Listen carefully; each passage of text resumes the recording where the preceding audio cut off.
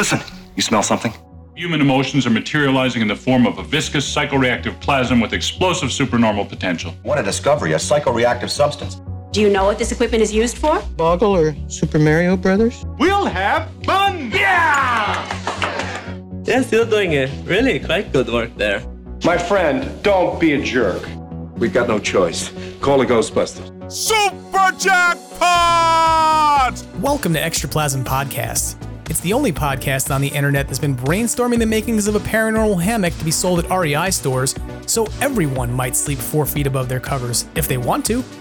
I'm your host, Jim Maritato, aka Vank Maniac on the internet, and I'm excited to be talking with you this week as we invite a previous guest and friend of the podcast back to the microphone for a fun conversation about Halloween and Ghostbusters collecting and lots more.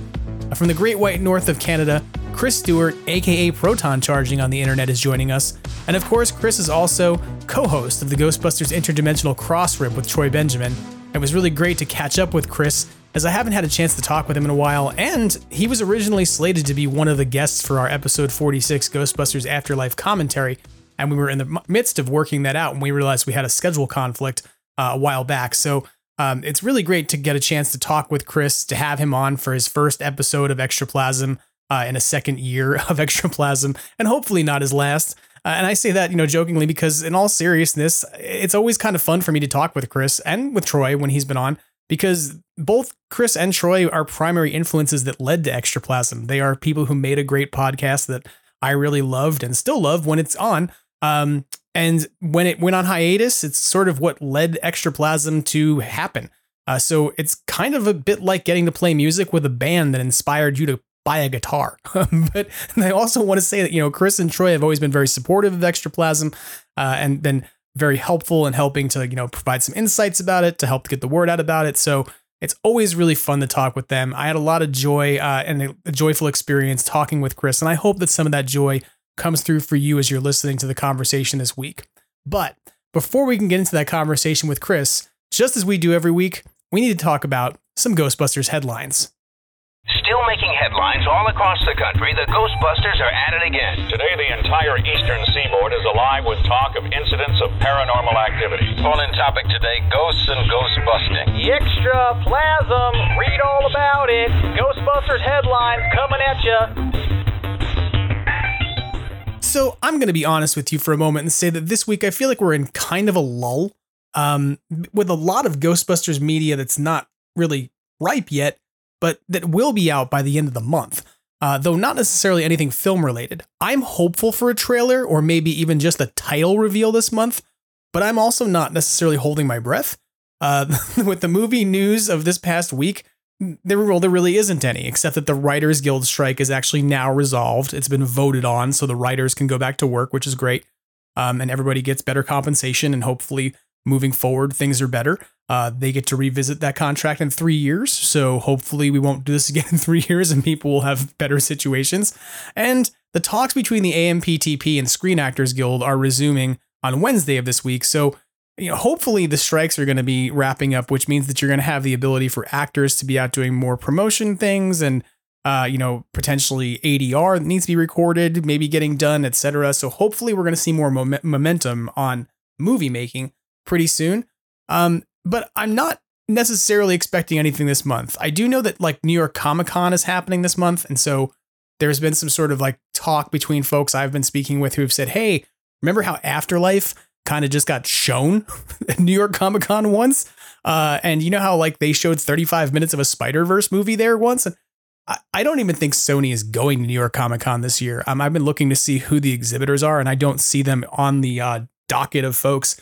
That doesn't mean that maybe they don't have a panel that I don't know about, but I really don't necessarily expect to see anything at New York Comic-Con this year related to Ghostbusters. We'll see. There's, again, I didn't expect to see much in the way of Toy Fair for Ghostbusters, yet I was talking about some weird Stretch Armstrong Gujitsu thing last week. So we'll see what happens at New York Comic-Con. There may be nothing, but I can say this. Even if we're not getting any movie news this month, or rather this week, because maybe we will by the end of the month, who knows? But even if we don't, by the end of this month, we still know there's a bunch of other media that's coming out. The difference is that it's not movie media or cartoon media, it's video game content. Ghostbusters Spirits Unleashed is still expected to have a DLC release this month that features Sam Hain, has new dialogue and new story to it. So not just like the DLCs they've done with a character release and a level release, but rather this has some new narrative components to it.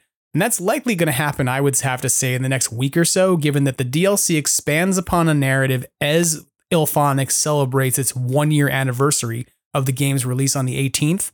And the Ecto Edition is coming to Nintendo Switch this month, and its digital release date, like via Nintendo's website, is the 19th. So while there's no official Ghostbusters film news, it's likely that you're going to have a new DLC and potentially some new 25-minute Ghostbusters playthrough story that will show up in the next few weeks. So that's kind of exciting, and I'm looking forward to that.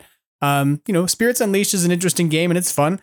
And hopefully the DLC maybe might fix the trap glitch that's letting people break out of the trap over and over. Please, IllFonic. But if nothing else, we're going to get to see Sam Hain, which is kind of fun, because when's the last time you saw Sam Hain in anything?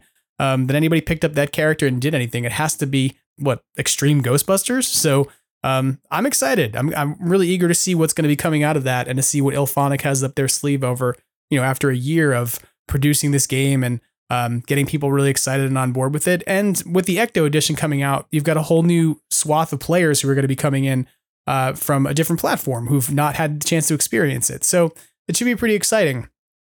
And following on the heels of the anniversary of Spirits Unleashed, the new nDreams VR title, Ghostbusters Rise of the Ghost Lord, will also release by the end of the month as well, with the anticipated release date of October 26th. We got to find out a little bit more about that this week because beyond the trailer and limited demo footage that we've seen in the last few weeks, Sony announced via social media that they had new information to share on Monday. And the latest information that's been posted to ghostbusters.com/VR illustrates that there's going to be 2 different editions of that game. One will be a standard edition, and the second will be a full containment edition. And apparently the full containment edition is going to include 4 different equipment skins, 10 additional playable avatars, something called the Slimer Hunt feature and collectible, which I'm not 100% sure on what that is, but, Hunt Slimer, that sounds, how could that be bad? Unless you're Slimer. And there's apparently additional bonus content listed here. The key thing I noticed in this listing of stuff that you can find over at ghostbusters.com/VR is that they discuss the idea that you can pre-order now to get the full containment edition for a limited time, meaning that you have to I'm guessing potentially you unlock some of these other things through gameplay and you get this early by doing the, by paying up front for it. But they talk about the idea that you get a full game plus 6 months of upcoming DLC and bonus content at a discounted price. Now, Spirits Unleashed, its platform model has been that you get the DLC for free. We've never had to pay for it. You pay for the game once and that's it. We've not actually had to shell out money for a DLC, and it's been offered to us as part of what came with, your license for the game, to download it and play it.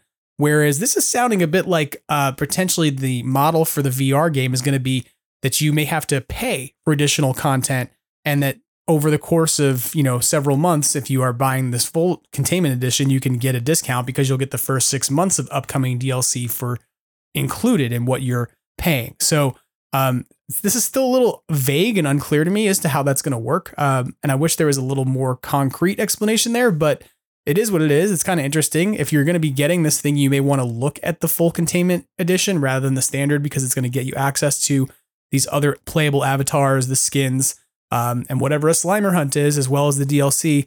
You can do that if you go to ghostbusters.com/VR. There's 2 links there that will let you pre-order with a discount. If you're on MetaQuest, you can pre-order for $5 off. And if you're on PlayStation VR 2, you can pre-order for 10% off. Again, that game's coming out on the 26th of October, and it looks to be pretty interesting. I'm not really sure, how the story mode's going to play out, and I don't think we're really going to know until the game comes out. But I also think it's kind of weird, like it's a VR game, so what can you really see what that experience is like if you go watch it on a YouTube video, or do you really need to, kind of get behind the equipment to play it? So, and one final thing to sort of remind folks is that if you're on the MetaQuest 3 and you're buying that version of it for the latest version of hardware, They have announced that there's going to be a specific mini puffed mayhem game that's essentially like got mixed reality capabilities that makes it look like you have mini puffs invading in your own house, which is kind of exciting. So, I mean, to me, like that's like, I just want to have that. I don't even need a whole game. Just give me the ability to put on goggles and then imagine that mini puffs are storming across my bedroom or invading my kitchen. That's kind of fun. But you know, if you're into this, I have to say, I'm not sure if I'm going to be able to play this or get an access to it because I don't have any VR equipment, and I'm probably not going to shell out money just to go play this. I know I joked about how I was going to, but after looking what the cost of doing so would be, I'm kind of like, well, that would be foolish. But I would be eager to try this. If anybody has access to a Meta Quest or a PlayStation 2 VR around the Southern California area who wants to give me an opportunity to give that a shot, I would be down for it. But you know, I'm eager to see what this looks like and how it plays. And I have to say, like, I don't really know if there's ever been another, like, I think there's one other Ghostbusters VR game that came out for like 2016 that has Patton Oswalt voicing Moogly in it. That's kind of more like a tech demo than anything else. So this might be like the first actual like interactive at home Ghostbusters VR game. You know, there's been things like The Void and there's been things like Hollowgate, but it's kind of interesting that like this may be opening like a new avenue of entertainment that I don't know we've really done before. This kind of immersive, you play as a Ghostbuster hands-on at home kind of thing. The closest thing I could think of would be Ghostbusters the video game or Spirits Unleashed. So it's a pretty interesting thing, if nothing else. Let's talk about some merch news for a couple moments. Perhaps the most head-scratching merch news of the week, and I'm going to be honest with you, kind of inspired my conversation with Chris Stewart, is that sports supplement brand EHP Labs announced they will be releasing a line of 9 Ghostbusters-themed products in 3 different flavors.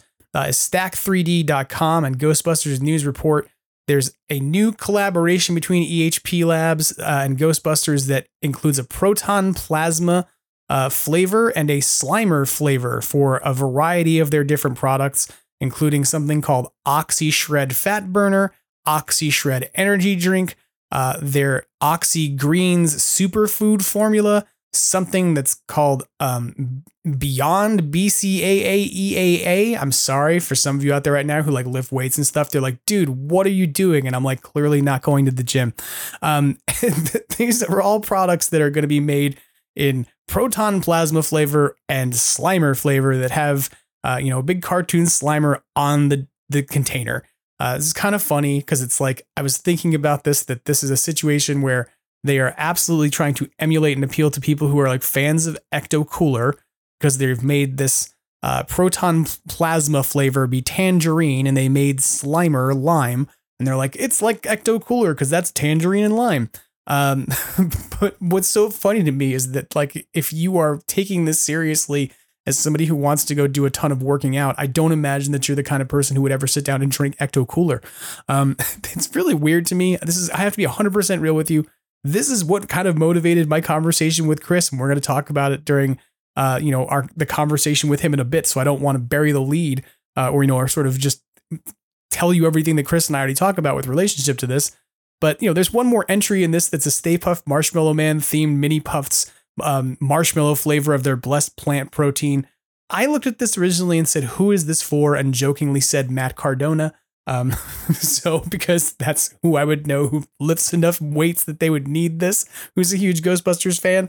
And this isn't to put down on anybody who's like out there doing, working out and who's like, I need a pre-workout solution that also I can call ectoplasm. That's fine. Great for you. I just thought this was so weird because I'm so used to seeing Slimer and Ghostbusters characters used to market,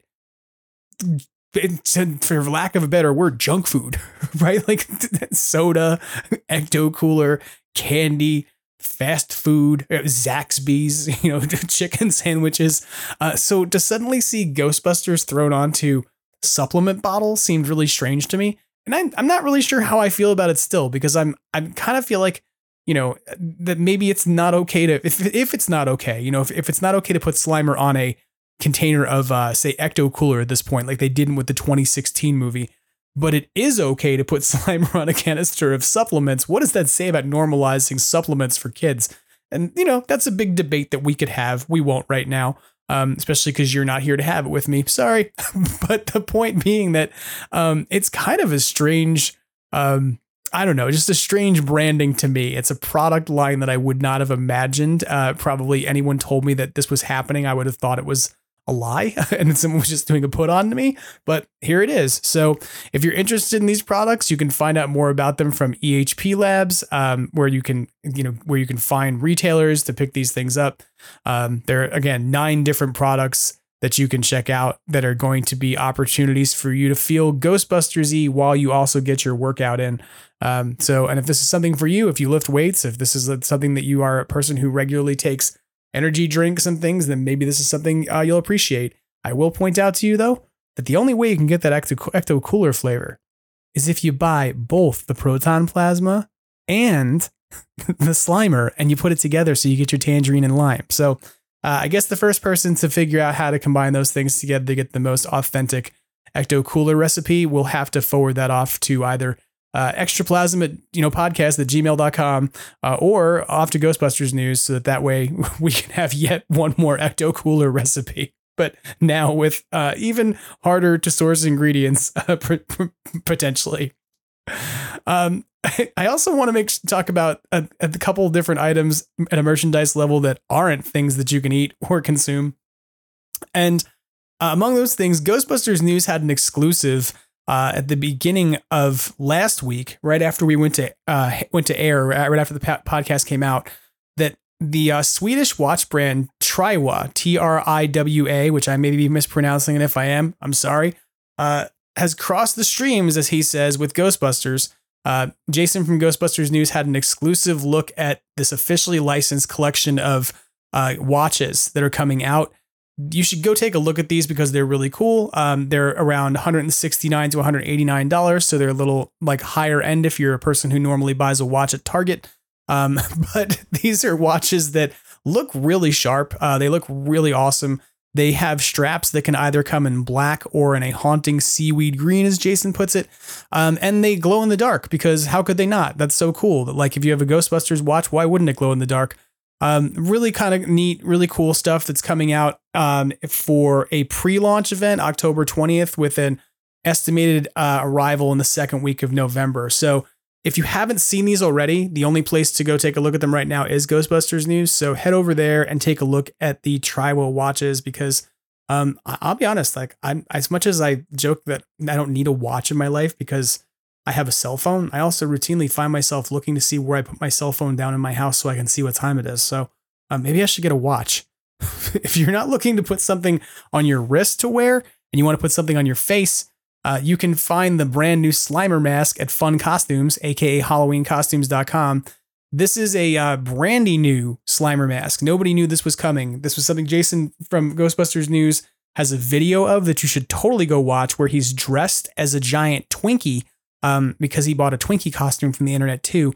And then he puts on this mask and reviews it, along with the weird, goofy Terror Dog mask that Halloween Costumes has out.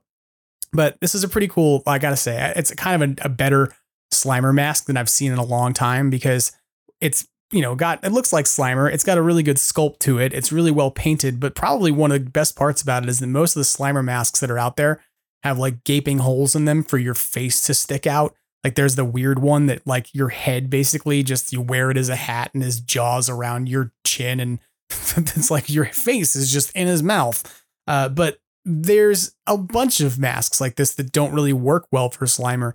And some of them have like eye holes that are cut behind latex where you can't see.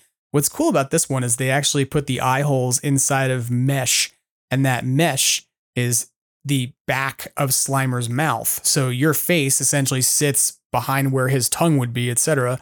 But you can see out the mesh and see out, see it and walk around, etc. So it's a pretty cool idea actually, because it eliminates the problem of a Slimer mask that doesn't look, like a full Slimer. It looks like it's just somebody wearing a hat or part of it. Like it looks like somebody wearing a Slimer like as a toque or something. It's very strange, but not this. This looks way more awesome. You can go check it out. Again, go watch Jason's video because it's funny.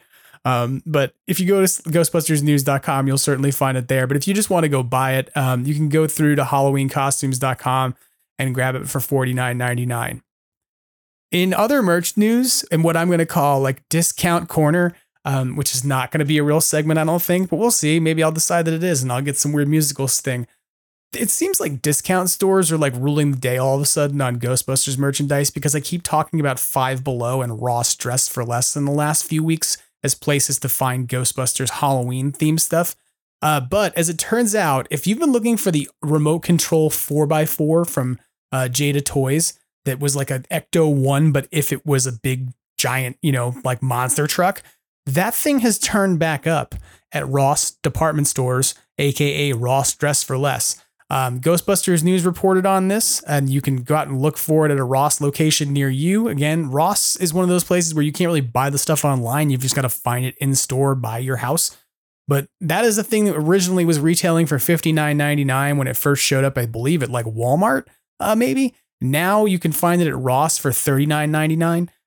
So if you have been looking for, an RC 4x4 vehicle to make your next Ecto for your, diorama, you can go and grab that now from Ross Dress for Less. And the other discount item that's out there is that Five Below stores have yet another t-shirt available, this time for the low price of $5.55. This is a retro style design that has like the Ghostbusters and a bunch of different pastel colors looking like neon and things, and a black and white photo that's been dressed up with like sort of laser colors.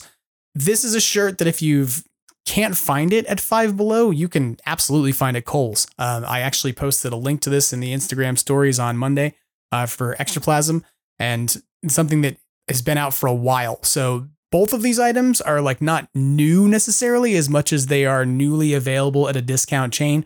And to be real, for $5.55, how could you go wrong on a t-shirt? The one thing I will say is that Jason from Ghostbusters News points out that he's got reports that the measurements on the shirt run small. So if you are buying it, you may want to buy one size bigger if you find it at a Five Below. But I mean, let's be real, less than $6 for a Ghostbusters shirt, not a bad situation. So if you can pick one up and find it, go ahead.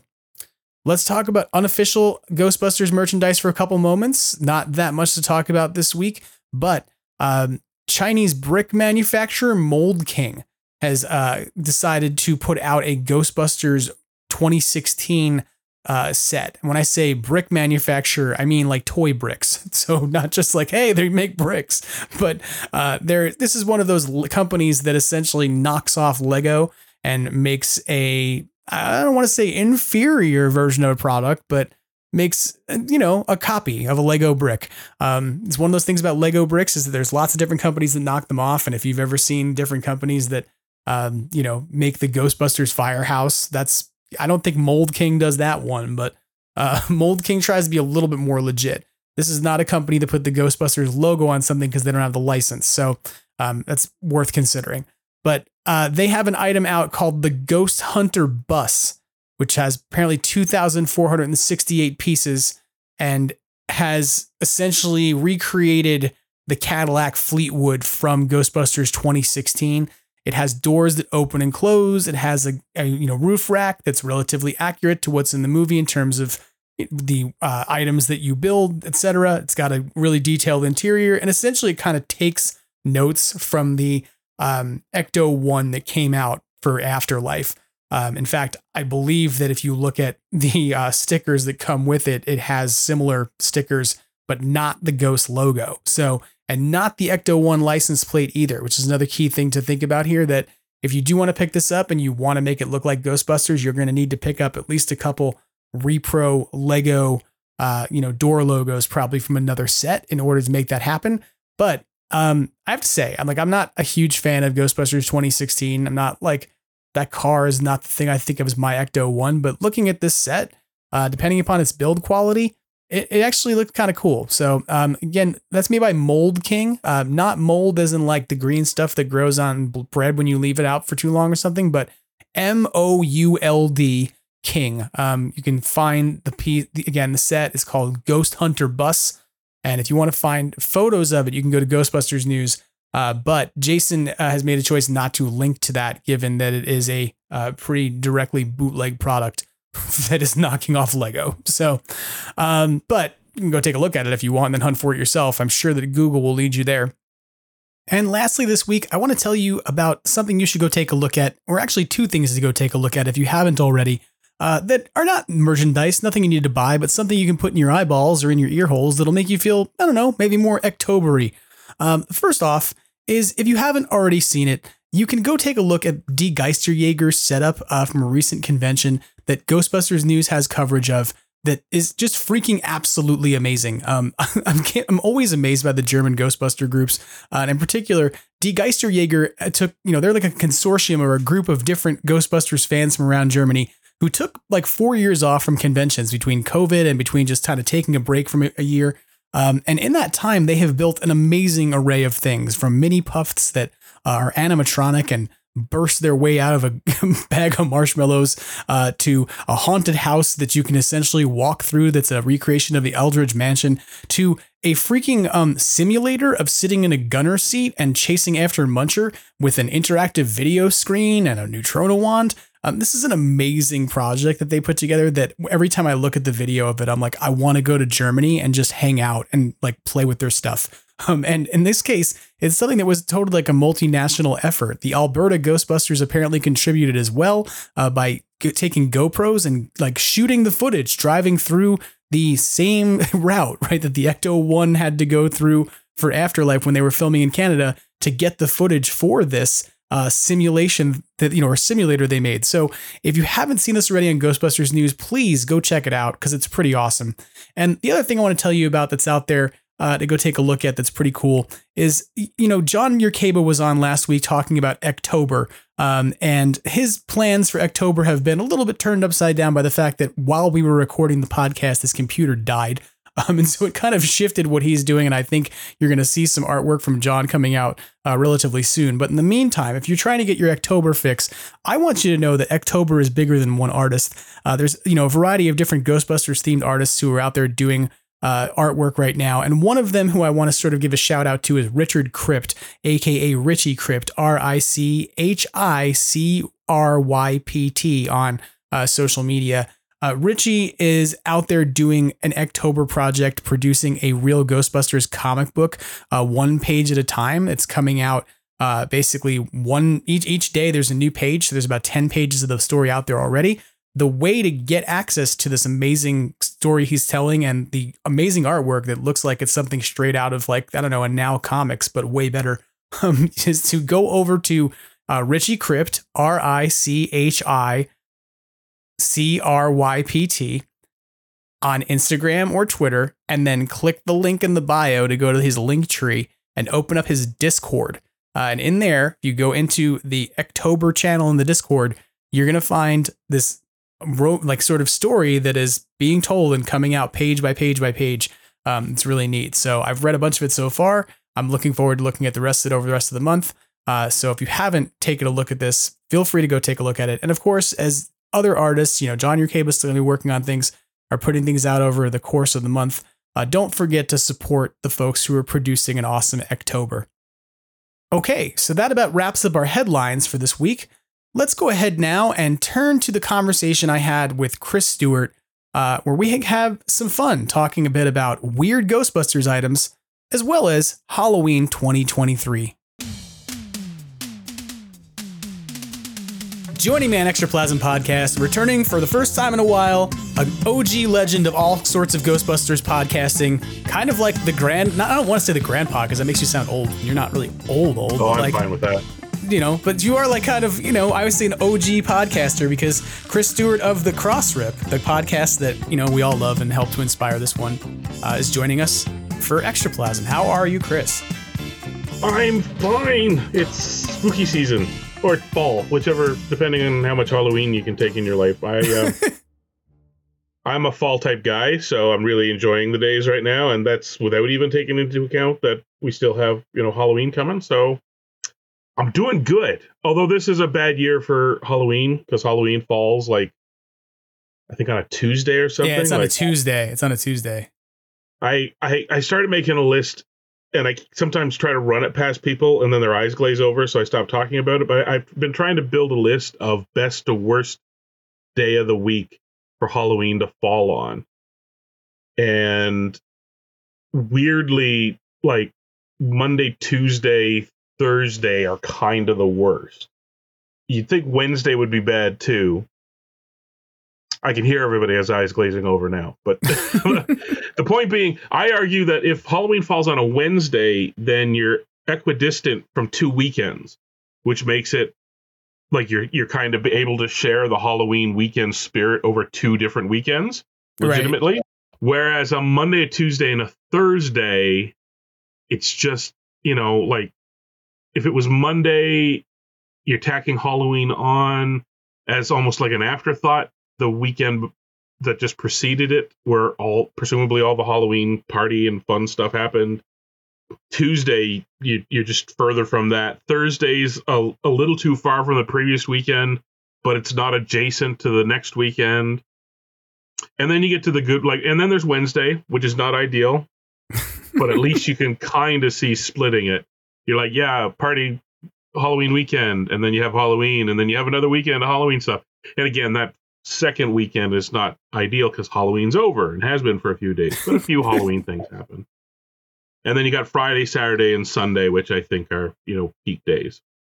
You are now regretting asking me how I'm doing, but that pretty much sums it up in a nutshell. I'm just wandering around wondering when the next good Halloween day is. So that's just me. I pity anybody who's foolish enough to ask me how I'm doing right now, because that's basically what comes to mind. We're in a townhouse complex, and there's right next to us is a small stretch of garden space that nobody does anything with ever, and the landscapers never bother with. So it's just dirt and a couple of scraggly things, which means over the last 6 years, we keep acquiring a couple of those styrofoam gravestones from Spirit Halloween. Yeah. Yep. Or there was a party store here in town that had been around forever and closed down, and they had a few, so we bought them up real cheap and all that. So we're up to 13 or 14 gravestones. Oh, nice. Over this stretch of land. So we have we put up the cemetery, which I guess will eventually turn into a family euphemism for it's Halloween time. Is we put up the cemetery. We have a neighbor around the corner from us who puts up a cemetery, and they may have moved. But theirs was a weird cemetery because it was like all the headstones were political events or things that happened in the year. And then you'd drive by the house and it would be like democracy. And it would just be on the headstones. You'd be like, oh, wow. Okay. That's pretty dark. Yeah. Nothing says let's completely ruin the fun of Halloween than dragging politics and topical news into it. Yeah. I always wanted to know what they give out, though. If you go knock on the door, what is it that they hand? Do you get candy, raisins, or do you get a raisins and a political leaflet? Yeah. So exactly. Don't do that. Don't start handing out raisins and political leaflets. That would be weird. No. Well, I was at a family gathering, and the parents were all kind of chatting Halloween and stuff like that, and kind of had put the math together that the price point between buying bags of little Halloween candies and hitting Costco for full size was close enough that you could decide over one or the other. And everybody was like, oh, that'd be great. We should switch to the big ones. Kids will love us. And I was like, if you switch to the big ones, you can never switch back. No. You are the house that gives out full size. You have. Yep. It feels weird that I take Halloween this seriously, but I also don't take it this seriously. I take it seriously in very strange ways. Well, I mean, I've talked about this in the past week that my Halloween display has been up now for a week, where we have 2 projectors in the windows projecting 10-minute shows of ghosts and proton streams blasting away, and Slimer comes up to the window and makes faces and whatnot. Right, yeah. And then we've got our skeletons and our animated spider, and we've got an 8.5-foot tall Stay Puft, and the week of Halloween he's getting replaced with a 15-foot one because we don't want to leave him up the whole season because we're worried the Santa Ana winds will just carry him away and he'll become like a balloon. But that's for me, that is part of my thing. It's we don't have kids, but I need to do this from my house. It's like, we don't do this at Christmas time. When we moved in, our neighbors were like, hey, the last people who lived here are really big at Christmas. How are you at Christmas? And I was like, don't know, but just wait. This is our first house and we're going to do Halloween. And so like since then it's just kind of grown a bit, but it's also weird because like I'm not out there because, I've got to make my kids happy. I'm more out there like making the neighborhood excited about it. And so like I got this very bizarre knock on the door the other night. It was like 7 p.m. and we're not expecting anybody. We were like, who is that? We opened the door and it was just like some kid, some torn jeans and a flannel. And she just turned around at the door and was like, hello, I just wanted to say, I really appreciate all the work you put into putting up your Halloween decorations. And I enjoy them every year. And I was like, thank you. I was like, that's very like just gratitude walked up the driveway. Nice. That's weird. Yeah. It's like this generation of kids is really nice. But yeah. Well, I'm trying to make the most of it right now because the youngin is not quite a teenager, but I can feel a little bit of that coming on where soon we're going to hit the too cool for Halloween phase. And then, which comes with its own things. Like if they're still into Halloween, but they're not into the trick or treating and all that, well, then you at least get another few years of hanging out, watching horror movies and all. Well, horror movies that are more age appropriate too. He's on a campaign for us to let him watch Terrifier, and I'm like, no, I've seen it, and no. Well, when can I see it? I'm like, possibly never. Like, no, you cannot see the Terrifier. College. When you're in college, living in a dorm and not in my house. When I cannot physically stop you, you can watch it. How about that? But yeah, like I said, townhouse complexes are great because they're kind of like closed little Halloween ecospheres. Yeah. I mean, not everybody in the complex totally gets into Halloween, but I would say, easily 3/4 of them do the trick-or-treating candy thing. Mm-hmm. And a third really get on board with putting up the decorations and all that. That's cool. Yeah, and a couple of them actually go all out. They make tiny little haunted houses for kids to walk through and all that. So, and because it's essentially a closed loop, we not only get like kids in our complex, but nearby neighborhoods and all that. They like to bring the kids and drop them off and let them do the loop and then off again because it's a safe closed loop. So right. So that's okay. Like I said, I'm going to make the most of it while I still can. I found an old. We'll have to put an aside in here to explain to people. One of those little FM transmitters so that you could play your phone or your Walkman through the radio of your car. Mm-hmm. Ask your parents what that was all about, I guess, kids. But I found one I had, and I got really excited because I was like, I'm going to take an old MP3 player or an old phone we have lying around, and I'll just turn it into like a looping playlist of Halloween stuff, and I could put a sign out front to tune into Halloween radio. And then I was like, who the hell would have a radio to listen to it on? Right? This actually happened to us. There's a house in our neighborhood at Christmas time that was like 4 blocks over. So it was like, it's this big decorated musical house. And we were like, okay, cool. Well, let's go walk over there. And we didn't think about it. We weren't like, we need to take a device that does FM. So we just walked over there and we had our phones, and then we were like, oh shit, like we have no way to listen to this. And then we were downloading apps on our phones that was supposed to like let my Samsung phone do FM radio. And I was like, supposedly, this is the first time I've ever done this, and it's purely to watch a house play Christmas music synchronized with lights. This is stupid.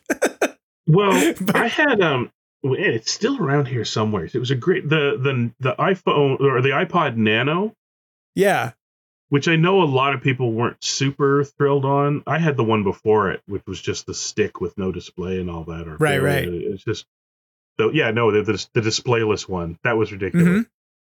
Mm-hmm. And then they kind of had the Nano, which had the tiny little, watch face size thing. Right. And that one was kind of cool. It was like a proto iPhones or iPhone watch sort of thing, because you could pretend to be, you could get a wristband for it and clip it on and pretend to be your watch, but it also, you could listen to your music on it. Although it was a little strange because Bluetooth wasn't there yet. So you had like your headphones plugged into this thing on your wrist. Tiny little thing. Getting it caught on everything. But the one thing it did have is it had an FM AM receiver on it. You could use it as a radio, which I think probably made it the tiniest probably AM/FM radio I think you could possibly ever get. But whatever. The point is, I was super excited about putting together Halloween radio that could run for like the week before and stuff like that. But the trouble is the thing only broadcasts like 100 feet, which means maybe a couple of the units around me could get it, sort of thing. And people walking by would be kind of interested, but how the hell would they listen to it? So I don't know. My dreams of being a tiny pirate radio station died horribly. Hey, if you have any community Wi-Fi, you could just run it as an internet stream. And then put a QR code on the lawn. But I'm old enough that I enjoy what radio was and is still to a degree. So that for me, I'm like, it's kind of like the difference between owning an album and being able to listen to it on iTunes. It's like, I can get it on iTunes, but I kind of miss holding the album, right? Like, it's the same thing with radio. It's like, I could stream it to people, but meh. Yeah. I don't know. Maybe I will. I don't know. Well, I have to say, one of those things that always is part of my Halloween season is your Cross-Rip Halloween mix episode, where you always, and to me, that's always been very much like a radio feel kind of vibe to it. In terms of okay. Well, that's good, because that's kind of what I want to do. I actually, every year, I'm like, the radio stations kind of the week leading up to it, play a little bit, like Thriller gets played a lot. It gets thrown in, and it's like, ugh, okay, sure. Yeah. Not that I don't like Thriller. It's just like, really? Like, we can't, there's nothing else? The history of Halloween music is kind of gone. Like, stations just won't play it. These things are such statistical top 40 machines that getting them to play anything outside of a certain bandwidth just nearly impossible. And even worse, the places that are still classic rock stations still don't play the stuff that suits Halloween, right? Like Edgar Winter's Frankenstein should be a no-brainer at Halloween time on a classic rock station. Nope. Half of Alice Cooper, well, most of Alice Cooper. Nope. Like, he's got so many great ones. I played a few. Like, you would even think that like mixes. Rock stations would just decide to play some classic Misfits tracks. There's enough of those that you could drop in at Halloween season that feel like they fit. Christmas music, right, is huge. Like, Christmas music. I mean, if you went to a Michaels store here, like in California right now, they are playing Christmas music. Yeah. You're like, we haven't gotten through Halloween yet, and you still have little like Limax glowing houses on the shelves, but you're already playing Christmas music, and I don't understand it. Like, there's not this other like holiday like pool of music. Like, there's not like, a giant array of Easter songs, right? Like, even that would be weird, because it's like, okay, that's pretty denominational. That's pretty, like, Christmas is pretty commercial at this point. Easter is still pretty, religious. But like, Halloween at this point is absolutely nothing but a commercial holiday. Like, there's no way to say that it's anybody's like, it's a fun cultural thing, but no one's out there being like, I'm deeply celebrating my paganism by, dressing up my house with spiders. Like, that's not the reason anybody's doing it. So why isn't there more Halloween music? Like, you get the Monster Mash, like, that's out there, I don't know. There's so many covers of the Monster Mash. You could play a different one every day of the month leading up to Halloween and never play the same one twice. I don't know. I mean, so Christmas comes along, or when it gets close, and all the stores start stocking their Christmas stuff. Well, they do the same thing with Halloween. When Halloween gets close, they'll stocking Halloween stuff. But the thing that differentiates Christmas from Halloween, Christmas doesn't have a corporation that has built a business model of taking over abandoned stores to sell you Christmas trees and ornaments and lawn displays 2 months before Christmas. Halloween does, like, so you're right. Halloween has like a corporate ambassador at this point. And then like there's also, and then you look at like HalloweenCostumes.com, who've now bought Halloween.com, Like that's now also a store they own. If you go look, they have fun.com, halloweencostumes.com, and halloween.com are all theirs. So you're like, there's some pretty big brand ambassadorship here. Like, why isn't anybody, like we were talking about this a few weeks ago, me and Matt Zunick from the LA Ghostbusters were talking about the idea that Spirit Halloween is the harbinger of what 90s retro pop culture will be coming back and be shoved in your face. So it was like, you look back a few years ago and it was Hocus Pocus. And it was like they were pushing Hocus Pocus stuff at Spirit Halloween. And so all of a sudden Hocus Pocus was back, and they still are.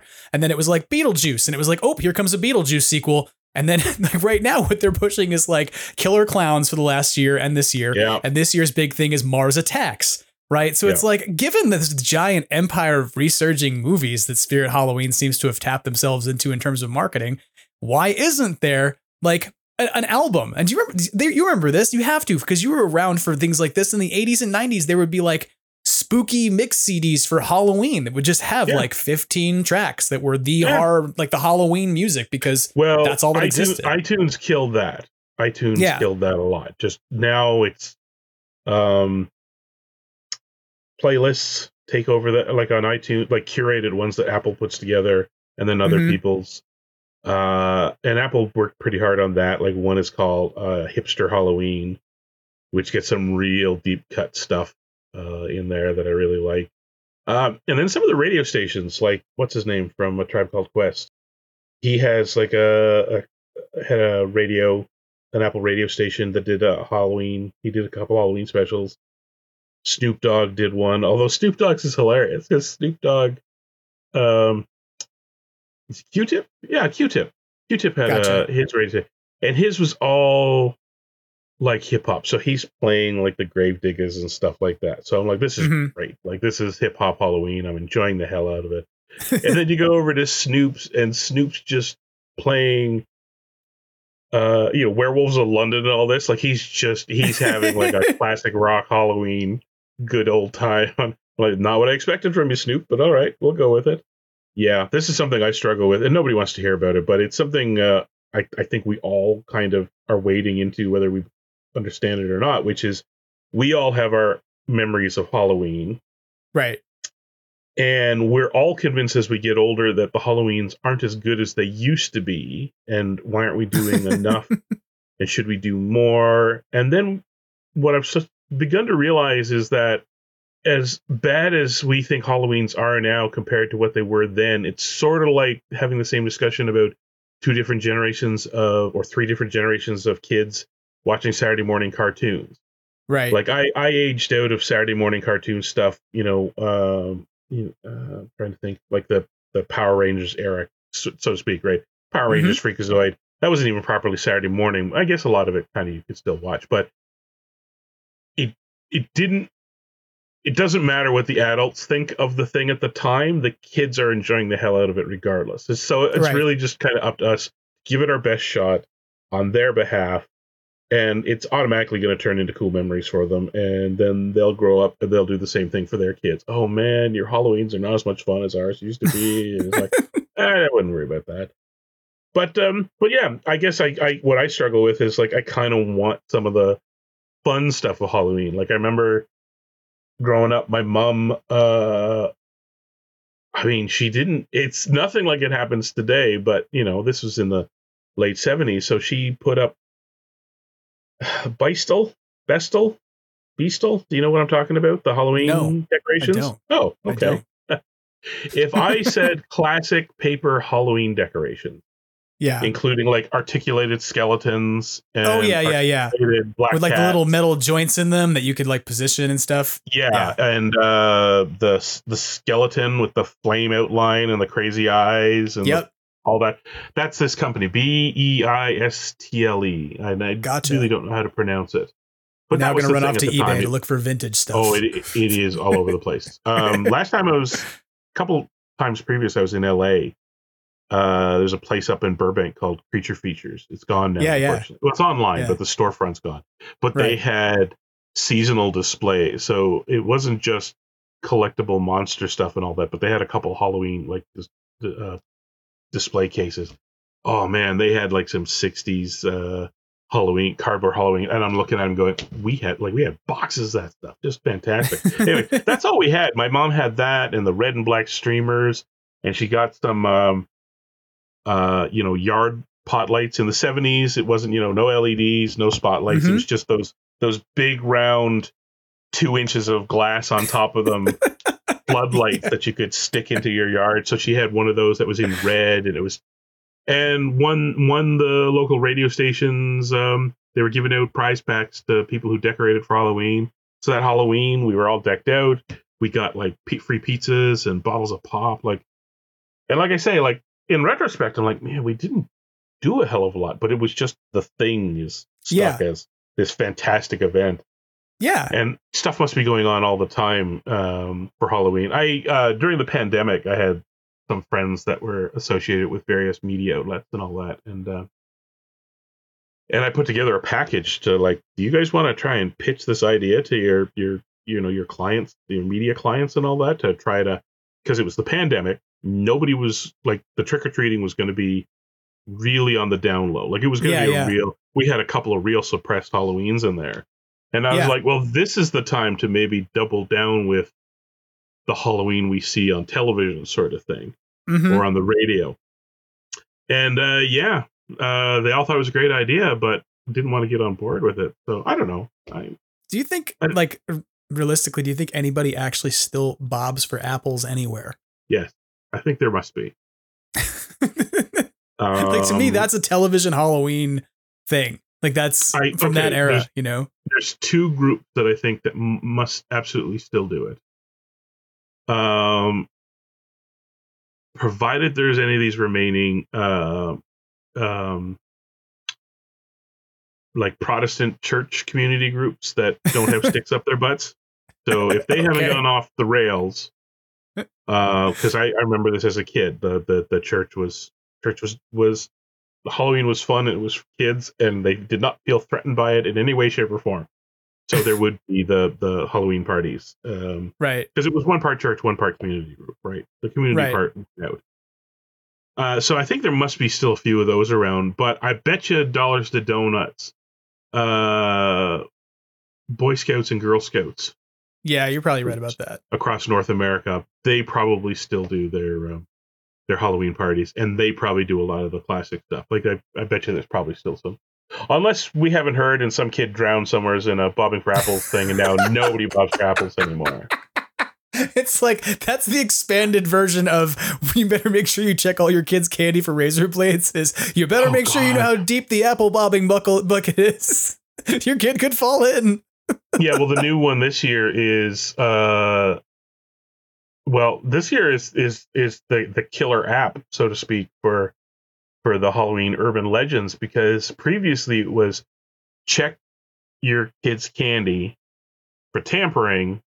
Yeah, because there might be drugs inside, poison inside, right? Razor blades inside. 3 things that if you looked for it, are pretty easy to like spot. And even though it never really happened, a lot of these things happened once and then they got cemented into urban legend and now they perpetuate. But they never happened ever. It was just the killer app this year. No pun intended. Is the rumor is you can check your kid's candy, but what you're checking for is fentanyl, and if you touch it, you'll probably die too. So, like, the big worry this year is that there's going to be fentanyl in the Halloween candy, and I'm like, wow. So now I'm just waiting for Factory works hard sometimes, I think, Oh God! So now I'm just waiting for be sure to like rinse your kids, mini candy bars off in hot water. I'm like, oh God, it's not even. Well, I'd say I'm glad to see Halloween making a bit of a comeback from the pandemic, because we were one of the people out there, like during the pandemic, we were out there with masks and gloves, and we individually bagged all the candy in individual Ziploc bags and placed it inside of a ghost trap that each kid could come along and take one of, the little bag off. And so it was like we had hand sanitizer out there dressed up as slime, and it was kind of our whole thing. And so we became like a little bit neighborhood famous because there were so few houses doing trick-or-treating, and so kids from like neighborhoods over ended up coming to us by word of mouth of like, oh, there's that Ghostbusters house that's up every year, they're still doing stuff, And so it's kind of nice to have like had this weird like community bonding thing happen because of COVID, but I don't know. It didn't kill it. So, not that COVID is good. Not for anybody gets upset and is like, Jim likes COVID. Like, no, like that's not what I'm saying. But it was actually almost like a nice forced breather reset on it.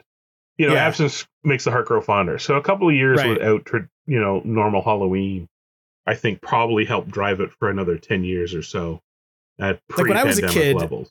We didn't have trunk or treats and things when I was a kid. That's not a thing. Trunk or treat? You've never heard of trunk or treat? So it's like trick or treat, but you drive all your kids to some church parking lot and you park your car. And then everybody goes from trunk to trunk to trunk, like, I guess boot in different contexts. Like, that makes sense. But like you go like, so, and there's actually like you can buy, I think that's like maybe Fun or Halloween Costume sells this. It's like a car costume for trunk or treat that you has like a Slimer and a Stay Puft and you can like stick them on your car as little decals and stuff. So like, but trunk or treat became a thing that replaced trick or treat. And that realistically, trunk or treat to me replaced mall trick or treating. Because it used to be that you would walk through malls and go from each retail store. But as malls died, it became like, where do people go? So then it was like, well, let's just all drive the kids to some public locale.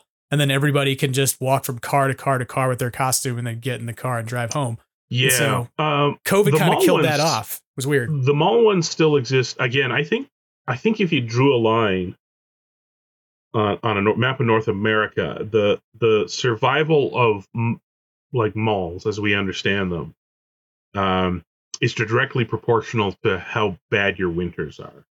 Yeah. Because even though I know even Canada, I don't know of any malls that went away. I know they keep sometimes getting overhauled, but I can't think of any we've lost. But mostly that's because for whatever they're like during the summer months, once you get to winter months, and for large chunks of Canada, October, there's a good risk it is going to be freezing cold on Halloween night. Like I remember trick-or-treating in a skidoo suit. Or the Canadian classic. The joke, the Canadian classic is the boys put on like tons of warm clothes and then get in their junior hockey gear. So while it's not terribly creative, it was a very good costume, right? Because you could wear a toque and then jam your helmet on top of it. Your jersey was built to be huge, so you didn't have to put on your padding, but you could put on tons of sweaters and undergarments, and then put the top gear on, and you didn't put your skates on, you just put on your winter boots, and that was pretty rock solid for trick or treating. But trunk or treating. I've never heard of that. That's a great one. Yeah. That's a thing we do down here, at least. If it's not done up there, we do it down here. Well, so, you know what? It may be happening somewhere, and I've just missed it too. I don't know. Like I said, I lament that maybe Halloweens are fading away. I think they're just changing because Thomas dragged out. He found a listing for one neighborhood over, or town over, so to speak, in the sprawl that is Greater Vancouver area. They have their Halloween harvest pumpkin thing set up, like a pumpkin walk. Yep. Which is, again, that's the other thing. So for all the Christmas light displays that go on, nobody does an Easter light thing. Nobody, you know what I mean? But Halloween has its equal share. And not only that, places that like to do the Christmas light displays, there's a giant gardening center greenhouse place here in the area, and they do a big one at Christmas where you have the marketplace where people come in and sell their jams and honeys and crafts, and there's carolers, and it's very Christmas in light displays. It's all very Christmassy. They do a Halloween one too because it's and it does just as well because you swap in the pumpkins, you change the colors of the lights. People can sell half of the same things, like mulled wine sells great both times a year. No, you're not wrong. Like that's to be fair. Like as much as we're saying, there's not like a lot of Christmas music, or a lot of Halloween music rather. Yeah. Like there does seem to be like, and this is what makes me so puzzled about it is like there are these at this point. Like they didn't have big, giant events for Halloween to go to as a kid like this. They do now, but we don't have music. So I want I guess what I want now is like Mariah Carey needs to do like a cut Like, all I want for Halloween is boo. Like, that would be good. Right. Like, I'm writing that down because I have friends. I went to university with them, and they are legitimately an internationally award-winning a cappella group. Oh, nice. And they have, they're adults in air quotes, like myself. I am also an air quotes adult. So we have families and real jobs and all that. But their hobby thing is that they have this quartet that they do events and the Stampede and all that sort of thing. And they've recorded a half a dozen albums. Yeah. Over the last 20 years or so. 4 of them are Christmas albums. Nice. Because they perpetually sell. And I've been leaning on them hard for the last few years going, you need to do a Halloween one. Yeah. And they did a cover of Monster Mash, and I'm not sure if it was meant to appease me or not, but it did not. We need a full album. And yeah, All I Want for Halloween is Boo would be great. Yeah, like Weird Al lyric transpositions of Christmas classics into Halloween would be low-hanging fruit and so fantastic. And if you got Disney involved, you could probably get some, Jack Skellington voicing, tie it all together, package it up that way if you wanted to as a Nightmare Before Christmas album. Well, to Disney's credit, they still embrace, and Universal Studios, right? Like those places. Yes, yeah. But Universal doesn't have a media outlet quite the same way that Disney does. Disney embraces pretty hard. Like Disney Plus has like switched over its front end to slowly start adding in the Halloween specific stuff. Right. They put out the new computer generate like animated Mickey and Friends trick or treating, stuff like that. And they Universal's have all the Halloween towns. Universal's doing their Horror Nights thing. That's like their whole jam, right? So and I know Disney does go out of its way with the Christmas or the Halloween music stuff too. But I don't know.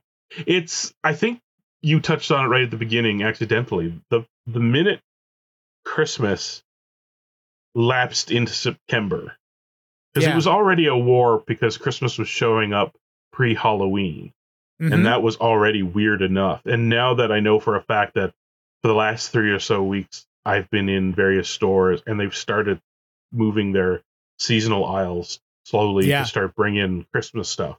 Yep. It's like September, October, November, December. That's 4 months. Yep. That is 1/3 of the year. Yeah, it's like the whole quarter. Now, and it's like, at what point do we just stop caring about? I mean, Christmas? I think we get to a point, like, if we're gonna if we get to a Doctor Who level of this, I feel like we end up in some by the year 2034 or 2340, Christmas is every day. It's just like the entire culture is there's trees all the time. There's presents every day. They land on your porch like a newspaper, and you just don't care. Well, that could only help Halloween come back then. Right. Because out of the 12 months, 1 month slowly relinquishes control over a little bit to Halloween. Yeah. No, on the music side, on the radio side, that's what I hate the most, is because, and especially since it's really weird because the only people that listen to radios anymore are people who remember old Halloweens and are nostalgic for old Halloweens. So why aren't you spending the 2 weeks prior to Halloween just pandering to us? We're the only ones listening to it in our cars. We're the only ones listening to it at work. You may as well just lean into Halloween super hard. I don't know. Yeah. I think, a way we could sort of wrap up the discussion of Halloween and Halloween music and Halloween time a bit. The accidental discussion you didn't think you were going to have. I didn't, but I enjoy it because you're an interesting person to have this conversation with, is because you put together a Halloween playlist every year. Yeah, that's and my you put little together a Halloween music list that everybody should go check out in the Crossrip, feed when you put that out later on this month, I presume, because it's still coming. I believe you said that on Twitter. Yeah, in the next probably about a week and a half, 2 weeks time. Yeah. Yeah.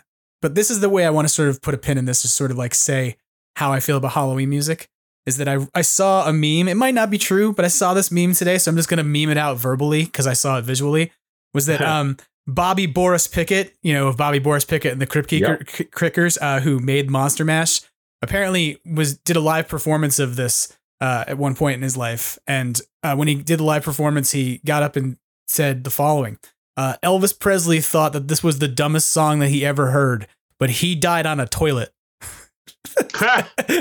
And then he just played the song. Nice. So, yeah, that's how I feel. Like, you know, that's pretty good way to set up the Monster Mash. And like, yeah, well, I mean, to his credit, Elvis persists as a major name, but his music is kind of like lapsing back into the mists of time, slowly but surely, the way all old music does. But the Monster Mash gets perpetually played. It does. Every year. It does. The other thing you can find that's fun to think, if you go look at it, is the number of times that he tried to recapture the Monster Mash. He made all these other different like monster songs and mash songs that in the same vein and the same like rhythm and stuff, to be like, well, we got another song to make for a different holiday. Let's go do a different mash. And you can go find those. There's a whole bunch of them. I believe I heard a bunch of them on the Ralph Report that Ralph Garman does. He's a former K-Rock DJ who does a podcast with Kevin Smith, but he has like a morning show podcast he does. And I think he did this maybe like 2 years ago. He just played a whole bunch of them, and I was like, oh my god, yeah. These. Well, LA has you know, being Hollywood adjacent, still to this day, I think is a hot spot for Halloween. Yeah. If the rest of the world gave up on Halloween, LA would still celebrate it every year. It's just the same. Yeah. I bet you there are radio stations at Halloween time. I should actually, you can listen to them all online. I'm going to tune in. Thank you. I am now, you put the idea in my head. I'm going to listen around the world. I'm going to tune into various radio stations and see what the week of Halloween is like for them. There you go. And I'll report back later. All right. But you're going to be our audio reporter on this. It's your new investigative report. We'll touch base next year. Well, the other reason I wanted to chat with you, and I asked you to come on the podcast this week, is because I saw you talking about a thing that I had been talking about. And we're going to get into this, I think, a bit about the current thing. Sure. And then we'll talk about some older things. But like, I wanted to talk with you about weird Ghostbusters merch. Right. Because I know you just have been like going through the process of liquidating a lot of Ghostbusters merch, which I'm like, that means you probably have dabbled into some of your weirder stuff, like that you found in boxes and things. But the other thing you and I both saw happen was like they put out Ghostbusters supplements that are coming out, like Oxy Shred or something. And you and I think both had very similar reactions of raising our eyebrows and going, what? Yeah. So, yeah. Well, where do we start on that? I don't know. I'll say this. I commented on it and I got a good idea of how many Gym Bros are also Ghostbusters fans, because they all took it, mildly personal. That I didn't say I hated it, and I didn't say it was bad. I was just a little personally perplexed by it. It was from my perspective an out of the blue surprise, and they were all completely annoyed that they thought I was like, Gym Bros couldn't be Ghostbusters fans. And I was like, you absolutely can. Yeah. That's not my point. My point is it's a little odd to... well, here's the thing. It's out of left field. This. Yes. I've been thinking about this ever since I posted it. And then more so when you contacted me a few days ago, but you want to talk about this, is the question is, what is weird? Because in the case of this one, subjectively, it's weird to me. Yeah. It's weird to me too. Yeah. But then again, it's not aimed at me. And as these guys pointed out, right. You know what? And at the end of the day, is it weird because it's not like Sony said, you know what we should do? Because they never do that. What happens is somebody shows up with a minimum payout and says, we'd like to get the license to make this thing. Sure. And unless it's like, I don't know, something... Let's put it this way. Let's reconvene should we ever get to the point where they're selling like Ghostbusters male enhancement pills, because that'll be the tipping point where Sony has legitimately stopped giving a crap about what they're taking their cut on. But for everything else, and again, if we embrace the idea that Ghostbusters is as big as Star Wars, at least in terms of pop cultural impact, if not the size of its franchise offerings. And I believe it is, right? Like, we know for a fact that, that white paper, it's not like Star Wars clocked in on that list as a recognizable logo or anything like that. Like, it was Ghostbusters clocked in, on par with Coke around the world. So we know that means that Ghostbusters fans are all over the place doing all sorts of things. So, but yeah, so in that regards, it's like, it's not terribly weird, but then, it has come up before, like in 2016, the amount of just rock bottom candy confections in the UK that got to slap Ghostbusters on it and like offer it to people was, and again, none of them were terribly weird, but the sheer volume of it was, I don't know. I think the thing that I want to try and figure out is whether if Ghostbusters has anything that strikes us as truly weird. Like, yeah. and actually, and this is the thing I've been struggling with is we call it weird, but at the end of the day, the main thing that studios want is visibility. Right. So like I say, I think there's a line where between Ghostbusters Slimer scratch cards is high visibility and isn't terribly, too out there. And then you take a couple of steps to the left and it's Ghostbusters, Venkman's boner pills or whatever. And then you're like, and you're like, that might be a bit too far. And we can legitimately call that weird because I was thinking of, I think it was episode 7. I remember Star Wars and Disney or whatever struck a license with some orange growers that made like little mandarin oranges or whatever. And you could buy the sack of oranges that was Star Wars branded. So you're hitting on a thing I was going to say. So it's, because first I'll say this, just so we can put this out there, because I feel like I started this conversation about the supplements. And I don't want to like anybody be upset about it, but it's like when I first saw it, I was like, who's the target audience for this? Is it Matt Cardona? Because like that's the guy who I think would use this the most. Oh, 100%. And then I will say this, that like the branding smartness here was that they made this thing called Proton powder, and that tastes like tangerine, and they made one called Slimer, and that one's lime, and everybody's like, oh, the Slimer lime one is ecto cooler, and I'm like, no, you got to put them together. It's a tangerine lime drink. Their genius was telling you they're going to sell you 2 flavors of Oxy Shred, so that way you can put them together to make the one thing you actually want. So whoever came up with that stuff is brilliant. That's very smart way to sell more of your product. And I don't mean, and for anybody who wants to use it, great, fine. Like I just thought it was weird because to me, I think of Slimer on soda. I think of him on candy. I think of him on all this other stuff that would be like antithetical to fat burner. Right? It's just like, that doesn't track for me. That doesn't make sense. And to me, that's where I got into the weirdness of like, is this a stretch on the product such that you go, well, what's the relationship? And so you just hit on this thing I've been thinking about at the same time, which is that I know when my brain broke on Star Wars marketing. I know exactly when it happened. I walked into a Vons supermarket here in California, which for those of you in the Midwest anywhere, that's known to you as Safeway. And for some of you in other places, it's called Pavilions, but it's all the same company. And I walked into there and there was a bag of apples and it said Star Wars on it. And I was like, wait, what? I'm in the produce section. What makes these Star Wars apples? And part of my brain was like, okay, wait, maybe putting Star Wars branding on apples is actually good because maybe it encourages more fruit uptake. Like maybe that's better than Star Wars fruit snacks. Like if you wanted to have the debate about which is it better for there to be Star Wars marketing on, little sugary filled high fructose corn syrup, apple flavored Darth Vaders that are gummies, or an apple. Like which of the two is better to be marketed? But at the same time, my brain went, oh my God, they've literally figured out how to stamp Star Wars on a bag of apples. And people are going to buy that bag of apples versus another bag of apples.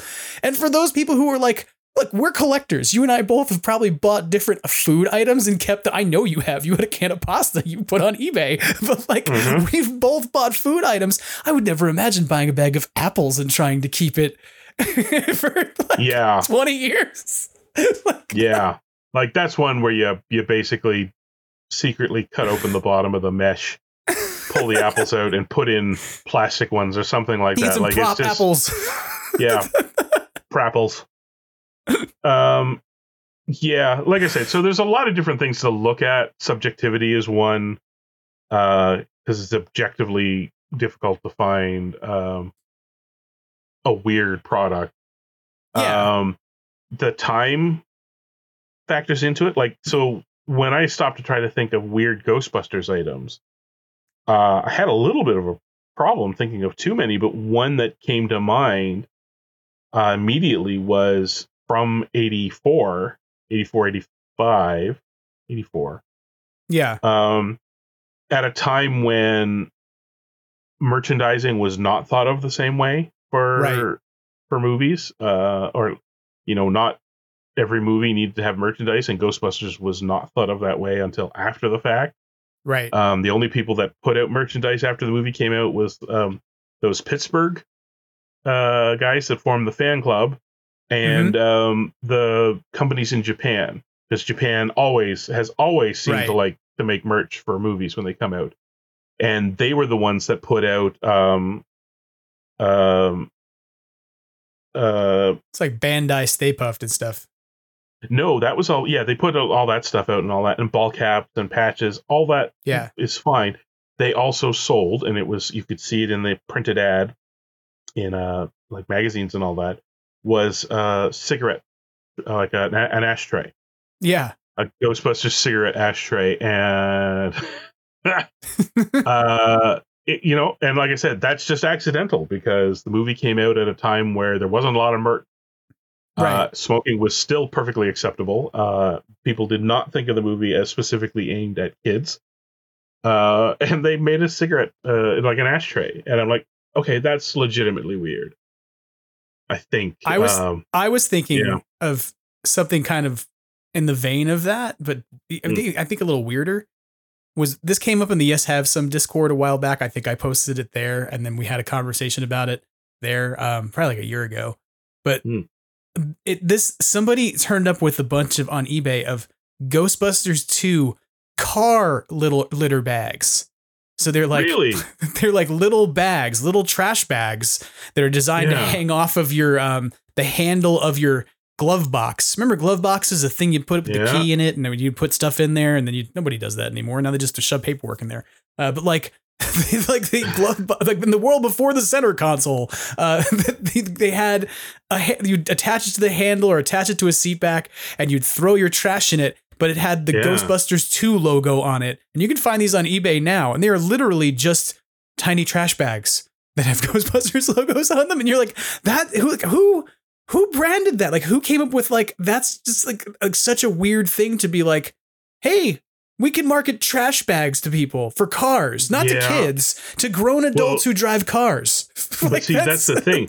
That 5 years difference between making a movie and merchandising it to people, that 5 years, it had completely shifted. Like from the beginning of the 80s, where everybody was flabbergasted at how many toys Lucas sold, to the end of the 80s when every movie had to have merch made for it. It didn't matter, Ishtar had to have stuff made for it, and you name it. I don't know. Like, is a trash bag for a car is unusual, definitely. But I think weird? So.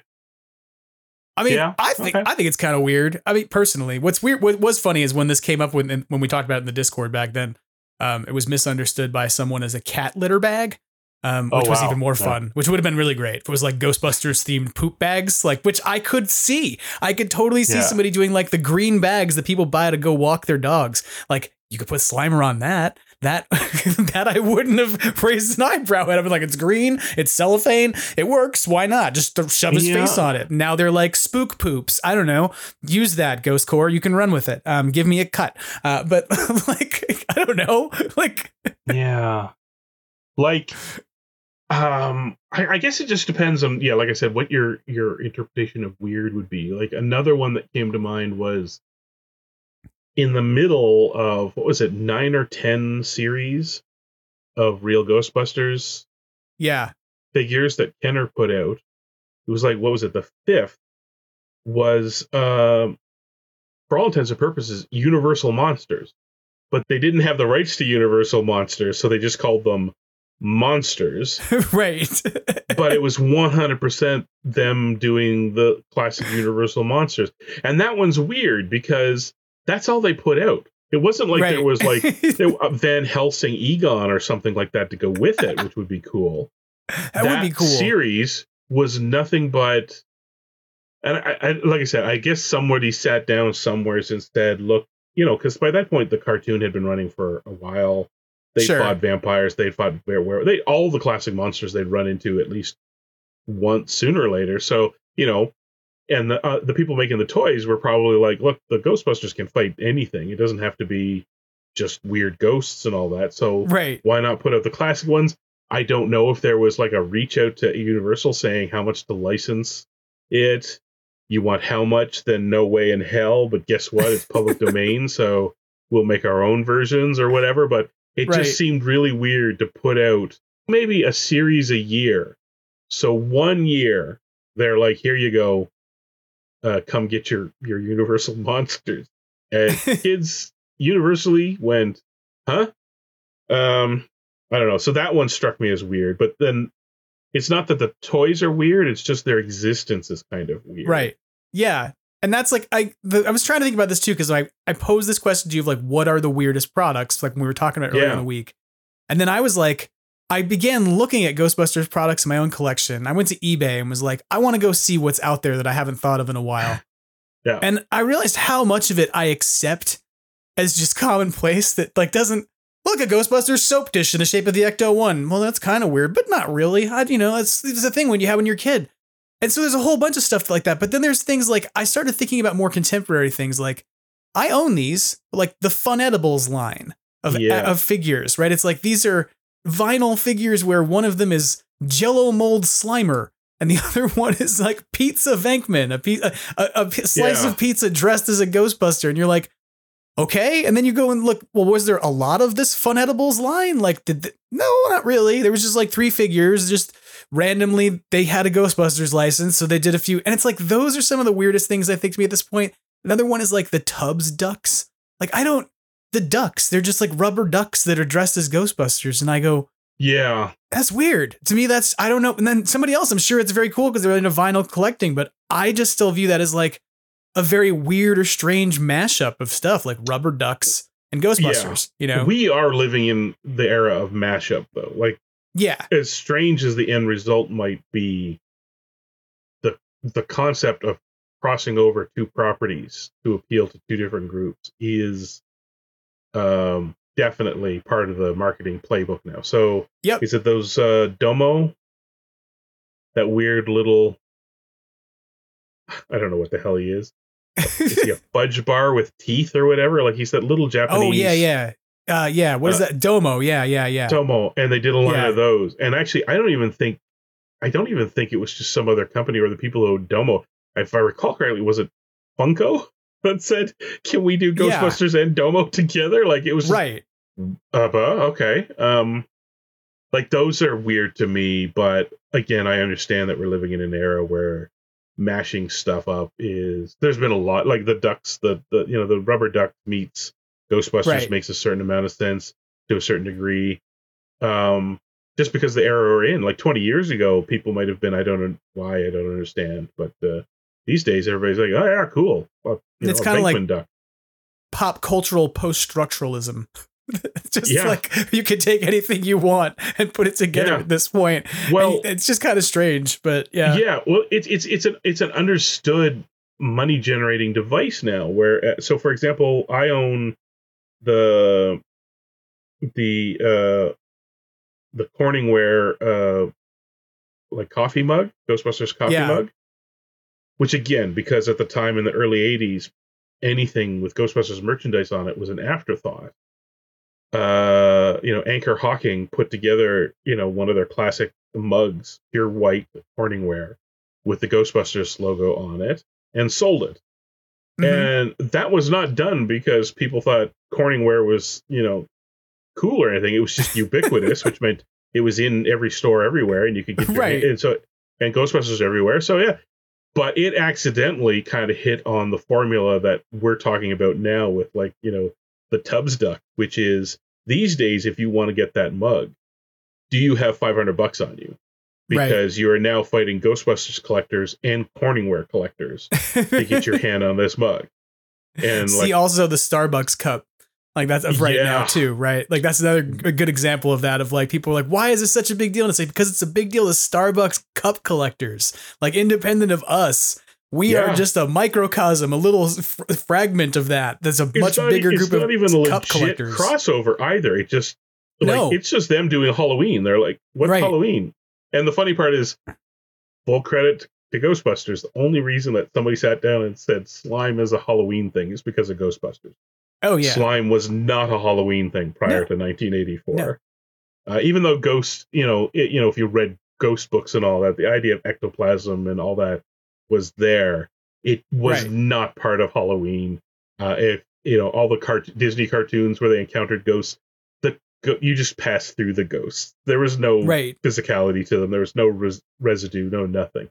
So, in a strange way, it is a Ghostbusters crossover with Starbucks because the only reason they're associating green slime with Halloween is Ghostbusters. But it's funny. Yeah. There's another product like that people haven't talked about so much that I've seen. Spencer's Gifts has a lava lamp, and the lava lamp has a bunch of green lava in it, and the base of the lava lamp is nothing but caution stripe. So it's just yellow and black stuff. Yeah. And then the top of it is yellow and black, and then the inside of it is all green slime. And it's not a licensed thing, but it's very clear, like, this is supposed to be a Ghostbusters themed lava lamp that they did not get a license for. Right. Well, the next time somebody does a Ghostbusters collectibles book, they need to put in a chapter, called Accidental Collectibles. Right. For that very reason. Stuff that was never you could fill it up with things like the what is it, the Iona shoe polisher. Mm-hmm. Those things aren't supposed to, those things were maybe supposed to have like a vintage appliance collector, retro appliance collector cachet, and that was it.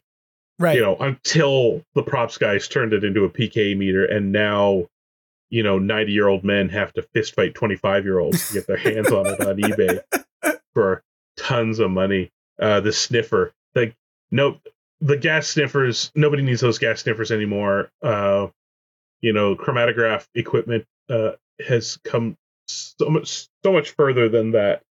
But those old ones now are, and I see them talking on GB Fans, like when they identified that the heart monitor that the moving guys wheel out of their university. The orange thing. Because there was years of, what is it? And then the minute they figured it out, I gotta have one. And I'm pretty sure last time I checked, there's at least 2 or 3 people in the broader Ghostbusters community that have one and are proud of it and could never explain it to anybody else. Come on down to my den. I got my posters. I got my Ghostbusters posters. And got my stuff. And I got my heart monitor. And people are like, you have gone all around the bend, my friend. Like, what? Yeah. And that's a completely different level of like, that's not officially licensed merchandise. It's just the thing that people begin collecting because it was in the movie, right? Like accidental collecting. It's just, What if they did that? What if they went out and like the Ghost Corps began like buying up vintage stuff that was like copies of the stuff they were in the movie, and people were like, oh, they're going to use it in the movie. And instead they were like, nope, we're putting out a limited number. Like we're putting out 10 heart monitors, all officially branded. They all have a plaque on the side. They're signed by Dan Aykroyd. Right? Like that's the official heart monitor from Ghostbusters. Well, the big question in this movie is this the movie that lays the foundation for a new car? Yes. Or is just this the point where all future examples of the Ecto will either be a mocked up fiberglass body for close-up shot, and then the computer generated one on the stunt rig car, right? Because that's saw one in a movie recently. Actually, they had to do a chase scene, but it was like a Prime movie, so it didn't have a lot of money behind it. But they wanted to do. Gotcha. It was a Guy Ritchie movie, shot specifically for Prime, but he did not have Guy Ritchie Hollywood money behind it. So he had to do a car chase with a classic car, which they could not afford to get a real one to chase around. They rented one for some shots in the garage, and then it went away, and it was 100% a CGI car driving around. And I wonder sometimes whether they'll try to introduce us to a replacement vehicle, or are we going to stick to the Ecto? Because you have to imagine that in another 20 years, the Ectomobile is going to read like a completely unwieldy vehicle for Ghostbusters to run around in. I mean, I've said this, like, look, at a non-narrative canon level. Yeah. We can definitely talk about the Ecto 1 for a bit. We've gone off the rails a bit, but bear with us, everybody. It's called a podcast. That's what this does. That's right. The Ecto 1, to me, I've said for a while that I was ready for something new. And my rationale in narrative was like, you can only maintain this car for so long, because where would they be getting the parts? Nobody in the real world can get glass for the Ecto 1 if it breaks. And if you're like busting ghosts and driving around like crazy, and you're like, you're going to do some damage to your car, you're going to have to repair it. But then, of course, like in the real world, we've resolved some of that problem by just being like, let's rip the engine out. just take the engine out and put a Corvette engine in it. It's fine. And so that became my whole, could you see like a Tesla remodel of the Ecto 1? Could they put an electric drive train in it that made it powered by, by proton colliders or something? Or, just like, hey, we have all these proton packs around. They already make energy. Yeah. What if we just used them to power the car? Right. So part of me wonders if the Ecto 1 will persist. We're living in a world where they're already starting to work out the economics and the business models for potentially converting old vehicles into electric vehicles. Yeah. So that's not completely out there. I mean, I felt like there was a window there. It happened especially since they discontinued it, but the Dodge Charger, I felt was a real good replacement vehicle. And the fact that then they discontinued it and it turned into its own weird little money pit of a car like the original Miller Meteors Cadillac. I thought that'd be great. You could run that for another. You could run a Dodge Charger, and visually we'd think it was fine for at least another 15, 20 years easily. I don't know, but of course we live in a real world where nobody does weird fancy vehicles anymore. All the companies would have the exact same. The plumber and the Ghostbusters would have the exact same Ford panel van. I've said van. Like a transit van, right? Would be the thing that they would use. Like, as much as I'm like, that's uncool, it's kind of boring, but like that's the merchandise tie-in we need. That's weird. We just need like a car company to start selling their version of an Ectomobile, like the beginning cost of $30,000 a year, $30,000, but you get like an out the door. It's an Ectomobile. It's their version of it. Like, if they go international, I would like to see them use as an opportunity to just mirror the real world where everybody's turning everything they can into an Ecto. The streets of Paris are not made for a Cadillac, but the streets of Paris would be completely ideal for a pair of the BMW smart cars. I thought you were going to say like a Renault. Or that too, right? A little Renault or whatever. Every city in every country has their own particular traffic requirements. Just play around with it. I don't know. But actually, I think the transit van would be really great, because then you narratively have a thing that all the cop shows get to do, which is to have, or the FBI, the cops have their operations center in the back that you can hop in. And there's guy in the chair and the bank of equipment, stuff that the Ecto was supposed to do with all that gear on top, was supposed to be able to read stuff and trace stuff and track stuff and all that. They had all that equipment in the back that the people in the two hopper seats were supposed to be able to use. We've never seen them use it. Right. So it'd be great to have this thing pull up and, somebody's running, ops from the back of the van, and they can meet at the back of the van. And I was thinking about that recently, that I saw renderings of Marine Ecto 8 from the Ghostbusters video game. Right. And I have a personal love of Marine Ecto 8 because to me it's the most ridiculous vehicle that's ever been introduced in all of Ghostbusters. Because it's like, for all intents and purposes, like a houseboat or something that just. But what's funny is if you look at it, it has the full complete roof rack from the Ecto-1 replicated on top of it. The tanks, the radome, like everything. And you're like, well, did they really, like, when they were running on the boat, were they going to use the same equipment? Like, we've never really seen them use this equipment inside the car, yet they needed to have all of it on the boat too. On the boat, right? Like, it's very weird. But yeah, there you go. Let's get a boat company. Like, that would be another great thing. Let's get a boat company, sell an affordable Marine Ecto 8. That's It's either that or let's just race to become the first guys to make an Ecto boat. Everybody else can fight over their cars. We'll go make our Ecto boat. Well, I will ask you this. I'll ask you this to kind of bring us back to collections for a second. Yeah. You have now processed through a lot of your collection because you were liquidating a bunch of it. Still working on it, but I know you're still working on it. Was there anything you found in your collection that you were surprised that you had, or that like you went, why do I have this?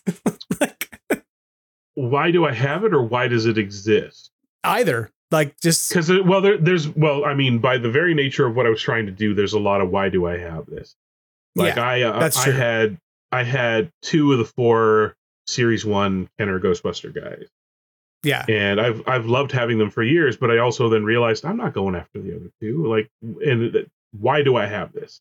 Right. I'm not an RGB guy, and so I sold them. So I guess your question, I guess you're probably right. The question is more like, why does this exist? Yeah.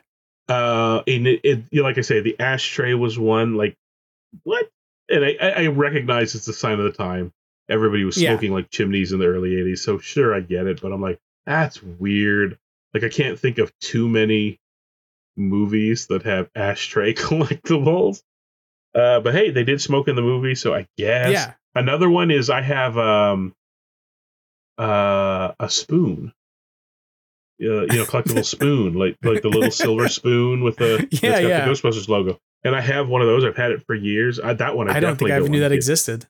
Yeah, but I have it, and it's lovely. It needs a polish. It's getting pretty well tarnished, but I look at that all the time going, why? And I can tell that it came from roughly that same period of time in the, between the 2 movies, the first 2 movies, merchandising was just kind of weirdly random. It was never done as you'd think it would be a real Ghostbusters thing, but maybe the people went, that's too much for kids. We just want to, I have no idea why. Like, who sat down and said, Grandma needs a Ghostbusters sugar spoon? Like, what? Or did they think, ironically, that they were going to, have a 10-year marketplace as like a Coke spoon or something like that?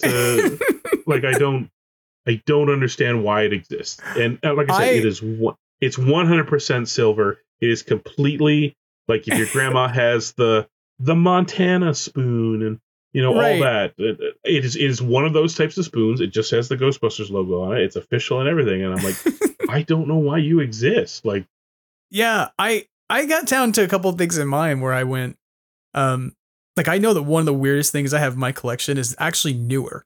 And it's something that came from the 2016 movie. And there are a few promotional items that Ghost Corps put out that I just didn't know existed at the time. And then when I got them in my collection, I went, really? And one of them is the Ghostbusters nail file. Like, it's an enamel, it's like an emery board that says Ghostbusters on it. And it was like, we're marketing a movie for women and we're talking about empowering women and feminism. What's a good handout? I know. Things for doing your nails. I was like, wait, what? Who didn't think through this? Like, this doesn't achieve any of its goals. Like, it just seems like a weird look. Yeah, it's one of those things where it'd be interesting to be a fly on the wall for the marketing meetings on that one, because it's not like that movie set out to reverse society beauty norms or anything like that. Right. So that was 100% where a marketing group went. The whole idea is hopefully the movie will not just appeal to dudes, that women will show up more. And if we're doing that, then we can merchandise more stuff to them. I mean, that's why they ended up on the cover of Elle and stuff like that. Right.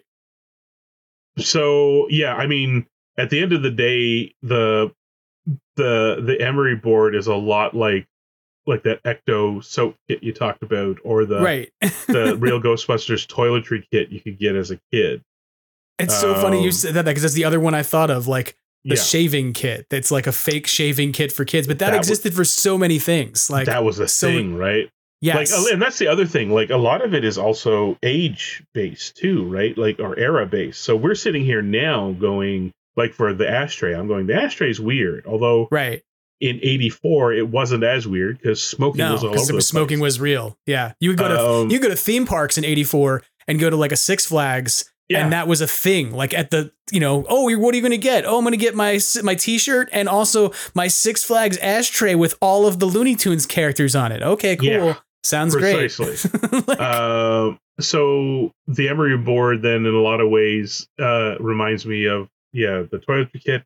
But there was two different ones. Like one was the pretend shave kit, and that was totally a thing at the time. There every brand had that. But there was also one that was 100%. Here's your toothpaste and your real Ghostbusters toothbrush, and you can brush your teeth.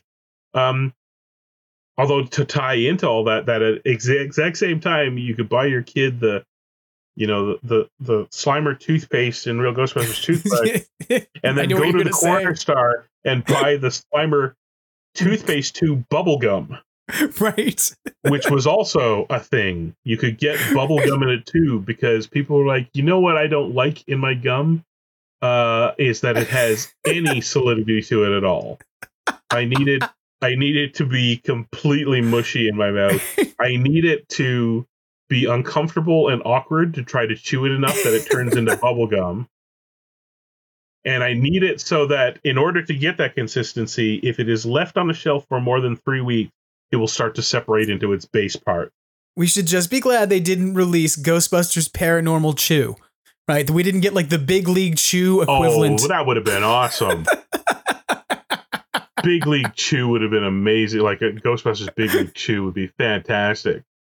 But when you think about what Big League Chew is, it's disgusting. It's vile. It is also it's basically fake tobacco dip. That's what it is. Actually, it's an awesome gum. And then and you stop and think about it. It's like, we got rid of candy cigarettes years ago, but you can still buy yourself some Big League Chew. Precisely. I was explaining to one of my nieces, that you could get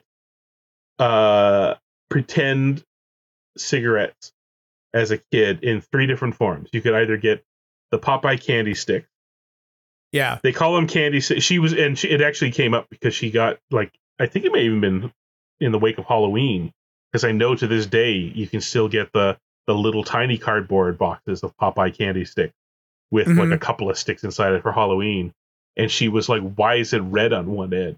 It was like, "Oh, that was the lit end of your cigarette." And she was like, "What?" And like, yeah, all they had to do is change the name was to candy sticks instead of candy cigarettes. But they never stopped. And the weird part is they never stopped dipping it in the red dye. Right. You think they could have cut that out and went, save some money there. You could get that. You could get the bubblegum cigars, like a full-blown size, just chunk of bubblegum, but it was 100% shaped like a cigar, complete with the little paper band around it. And then you could get yourself the box of gum sticks wrapped in paper with a little bit of cornstarch. And if you went, it looked like it was smoking. And she was horrified that children were buying this back then. I'm like, I was buying those from an ice cream truck. Drove past my house. Exactly. What can you do? But yeah, Big League Chew is the same thing. It's like all those gums had to like change, and Big League Chew is like, no, we're still 100% pretend tobacco. Sorry. No, everyone's forgotten about dip except for in particular places, so no one cares. But without question, that's what this is. It's chewing tobacco. Every other place, they equate Big League Chew with like Hubba Bubba bubblegum tape. Like it's just a weird format. It's just gum in a weird format. Like it's supposed to be pretend tobacco. No, bubble tape was a weird gum format. 6 feet of bubble gum for you, not them. No, Thomas just had one the other day. Still a thing. Still going. Hey, I'll say this about bubble tape. My mom would use bubble tape to make little bandanas, and she'd make Ninja Turtle cupcakes. And so she would just take the bubble tape and cut it into strips. And the colors she would buy grape, she would buy whatever, blueberry. And so she just buy all Your the mom's colors awesome. that matched the Ninja Turtles. So bubble tape for me has a lot of nostalgic value. I liked, this is not a Ghostbusters product, although frankly, they might as well have. It was gum in tape format, but it fed into a little device that you could turn this little knob and then press down on a button. And what you were doing was you were pressing letters like a typewriter into the gum tape. So you could make little gum messages for your friend. It was a great idea. Practically, it was ridiculous. But like, I just love the idea of pressing little messages into gum. Yeah, let's get that for Ghostbusters. You could have slapped that now. To be honest, you could go down to, well, here's the other thing. There's the little candy, or not candy, but little plastic toilet bowls with the candy powder in it and the plunger lollipop.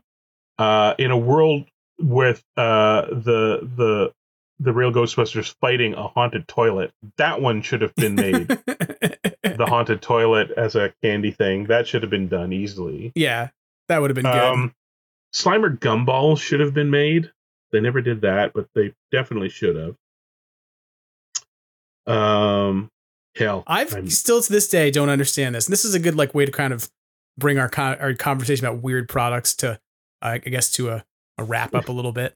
We didn't find as many as we thought, did we? No, I don't think we did. But I think what we figured out is that we embrace some of these weird things because we expect them. I think it's because of the saturation of Ghostbusters.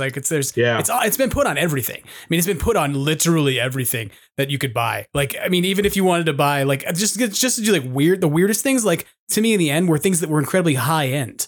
Like you could buy $600 sneakers from Bape. Like, and it's like, who is that for? Like, or like the fact that the Ghostbusters 2016 hats that everybody talks about, like the new era hats, most people forget that those were a tie-in with Nas, like the rapper who designed a bunch of those hats. So it's like, you could really get we covered some of the weirdest things that are kind of like, there's garbage bags that someone branded, but like, they weren't great hats. I got one of those Nas hats. And I don't know how much designing he did because it was the Ghostbusters logo embroidered, but in all black thread. Yeah. And then on a black hat. So fantastic hat. But it got all sweaty one day, so I put it in the hat thing and threw it in the wash. And that's where I found out that instead of shelling out for a heavy duty cardboard or a plastic rim, he had a really crappy. So it came out and it was just sort of like burp. Yeah. I looked like Gomer Pyle, United States Marine Corps, when I put it on. That hat is coveted though, because that is Uncle Dan's hat. Because that's the hat that Dan Aykroyd wore for a real long time when he was talking about Ghostbusters stuff, the black on black hat. It was a great hat. So it looks great. I have one, and I've had several people try to offer me money for it because they're like, I need Uncle Dan's hat. But I had the one that was tan and that had the fake leather brim and had Venkman on this, like, it was called the side patcher, and I brought it to FanFest and put it in my bag, and that destroyed it. The brim just completely being in a backpack with other items just tore and ripped. So you're not wrong. They were not well made. I put it it's somewhere here in my office, but the hat was useless, so I carefully cut off the embroidered logo. Yeah. And my dream is someday I'm going to just find a nice black cap. I'm just going to stick it back on. So that's all I need. This is the question then. Sure. Given everything you've liquidated so far, given everything that you've already gotten rid of, is there anything left? Is there anything like you still don't have? Like, I don't mean anything. Is there anything left in your collection to get rid of? I mean, is there anything that you don't have that you still think that you need? Like, is there something that has not been produced? Like, I know everybody knows this. One of mine is the Ecto 1, but like everybody knows that I want an Ecto 1 and 112 size because I talk about it repeatedly and it's never been done. But like, leaving that aside, and the other one I'll put aside that I've talked about a bunch and I really do want, if anybody from Fun Costumes is listening, I literally put this in your CEO's comments like the other day when he said, what do people want from Ghostbusters? Here's what you should be making, Fun Costumes. I need a set of mini puffed lawn gnomes. I need to buy them in bulk and I need to put them all over my yard. Why haven't you made this yet? So not those two things, because I already said those. I'm down with that. Mini Puff lawn gnomes would be fantastic. That'd be awesome, right? Like, that would be just great. Fantastic. And it's a given. Like, I mean, we live in a world where people are making unlicensed, like Star Trek lawn gnomes and stuff like that. Yeah. So I have those. Licensed Ghostbusters ones could be a given. Actually, yeah, 100%. Yeah. Even lawn gnomes wearing proton packs would be okay, but I want mini puffs. You should be able to get the mini puffs, and you should be able to get little garden gnomes dressed up as Ghostbusters to go fight them. That would be And then one that's actually injection mold tempered glass. So instead of a little concrete painted gnome, you can have a little ghost. Or something see-through clear. That would be awesome. And you can put a little light underneath him. Like one of those little the little solar lights that you use to spotlight things. Yeah. You could stick it underneath him and he would glow. That would be awesome. See, fun costumes. If you're listening, you make products. You have a license. Make those. Stuff that boy. I don't know. I mean, remember my head shifted over the last few years to, and I'm still debating a couple of it. So my walls now, I have the Ecto display, I have the Stay Puft display, and I have the Slimer display. And then I realized I have quite a bit of either little object collections. So I have a lot of records. I have a lot of Ghostbusters vinyl. And I love those, but I'm also, and like some of them are just great, but at the same time, I'm like, am I a vinyl guy? Am I supposed to be chasing down the stuff I don't have? And I have quite a few things that are just of the Ghostbusters logo. And part of me is now debating, like, am I supposed to make a fourth display area that is nothing but just logo items? And that one I'm debating about quite a bit too. I don't know. But given that I have all that stuff, it feels like, like I have a box of caffeinated, it doesn't have the marshmallows in it anymore, but remember the caffeinated Stay Puft. Yeah. Beautiful box. I kept the box. The marshmallows were so. Like in a world where they made caffeinated marshmallows or, key lime slime filled Twinkies. Actually, in a world where they made Build-A-Bear Ghostbusters, like what is left? Speaking of weird items, right? Like, because there was a Slimer Build-A-Bear, and then there was a like a Moogly Build-A-Bear, but they were both there was a bear. Bears. Slimer was Slimer, and the Moogly was a bear. That was a weird one. Yep. But again, that's perspective wise. I'm like, I don't know. I don't understand. And I think I and part of that too is like, can't even make. No, I'm look. Hello, Slimer. I can see him up there, and I got the proton pack that was supposed to go on the Moogly bear. He has a proton pack, and he's up there. So I was about to ask. It's a perspective thing. I don't understand who this is for. It's for you, idiot. You bought one. All right. He's up on the shelf. I think this too. Well, I think that kind of like fandom and collecting. I think it's kind of like taste buds, and it's kind of like Doctor Who. And I always like that when the Doctor regenerates on Doctor Who, the Doctor forgets what food the Doctor likes. So it's like they always like they showed this when like Matt Smith became the Doctor, and it was like he's sitting there just trying to eat something, and everything he tastes, he suddenly hates, and he's trying to like find stuff, and eventually eats fish fingers and custard and thinks they're good together because for whatever reason. But he's like, I have new taste buds, and the reality is like we all get new taste buds in our mouths like every 7 years or something. So by the time you get to you're 42, you're on your 6th set of them.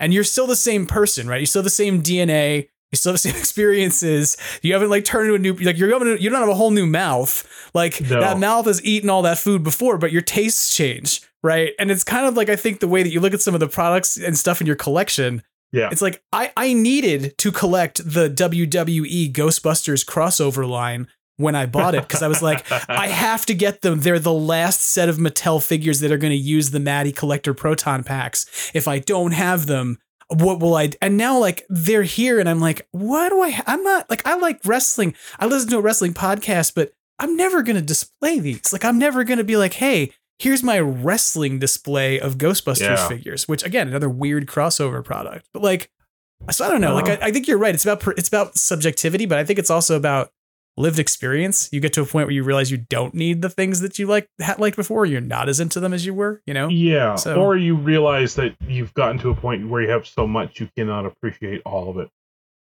properly. Yeah.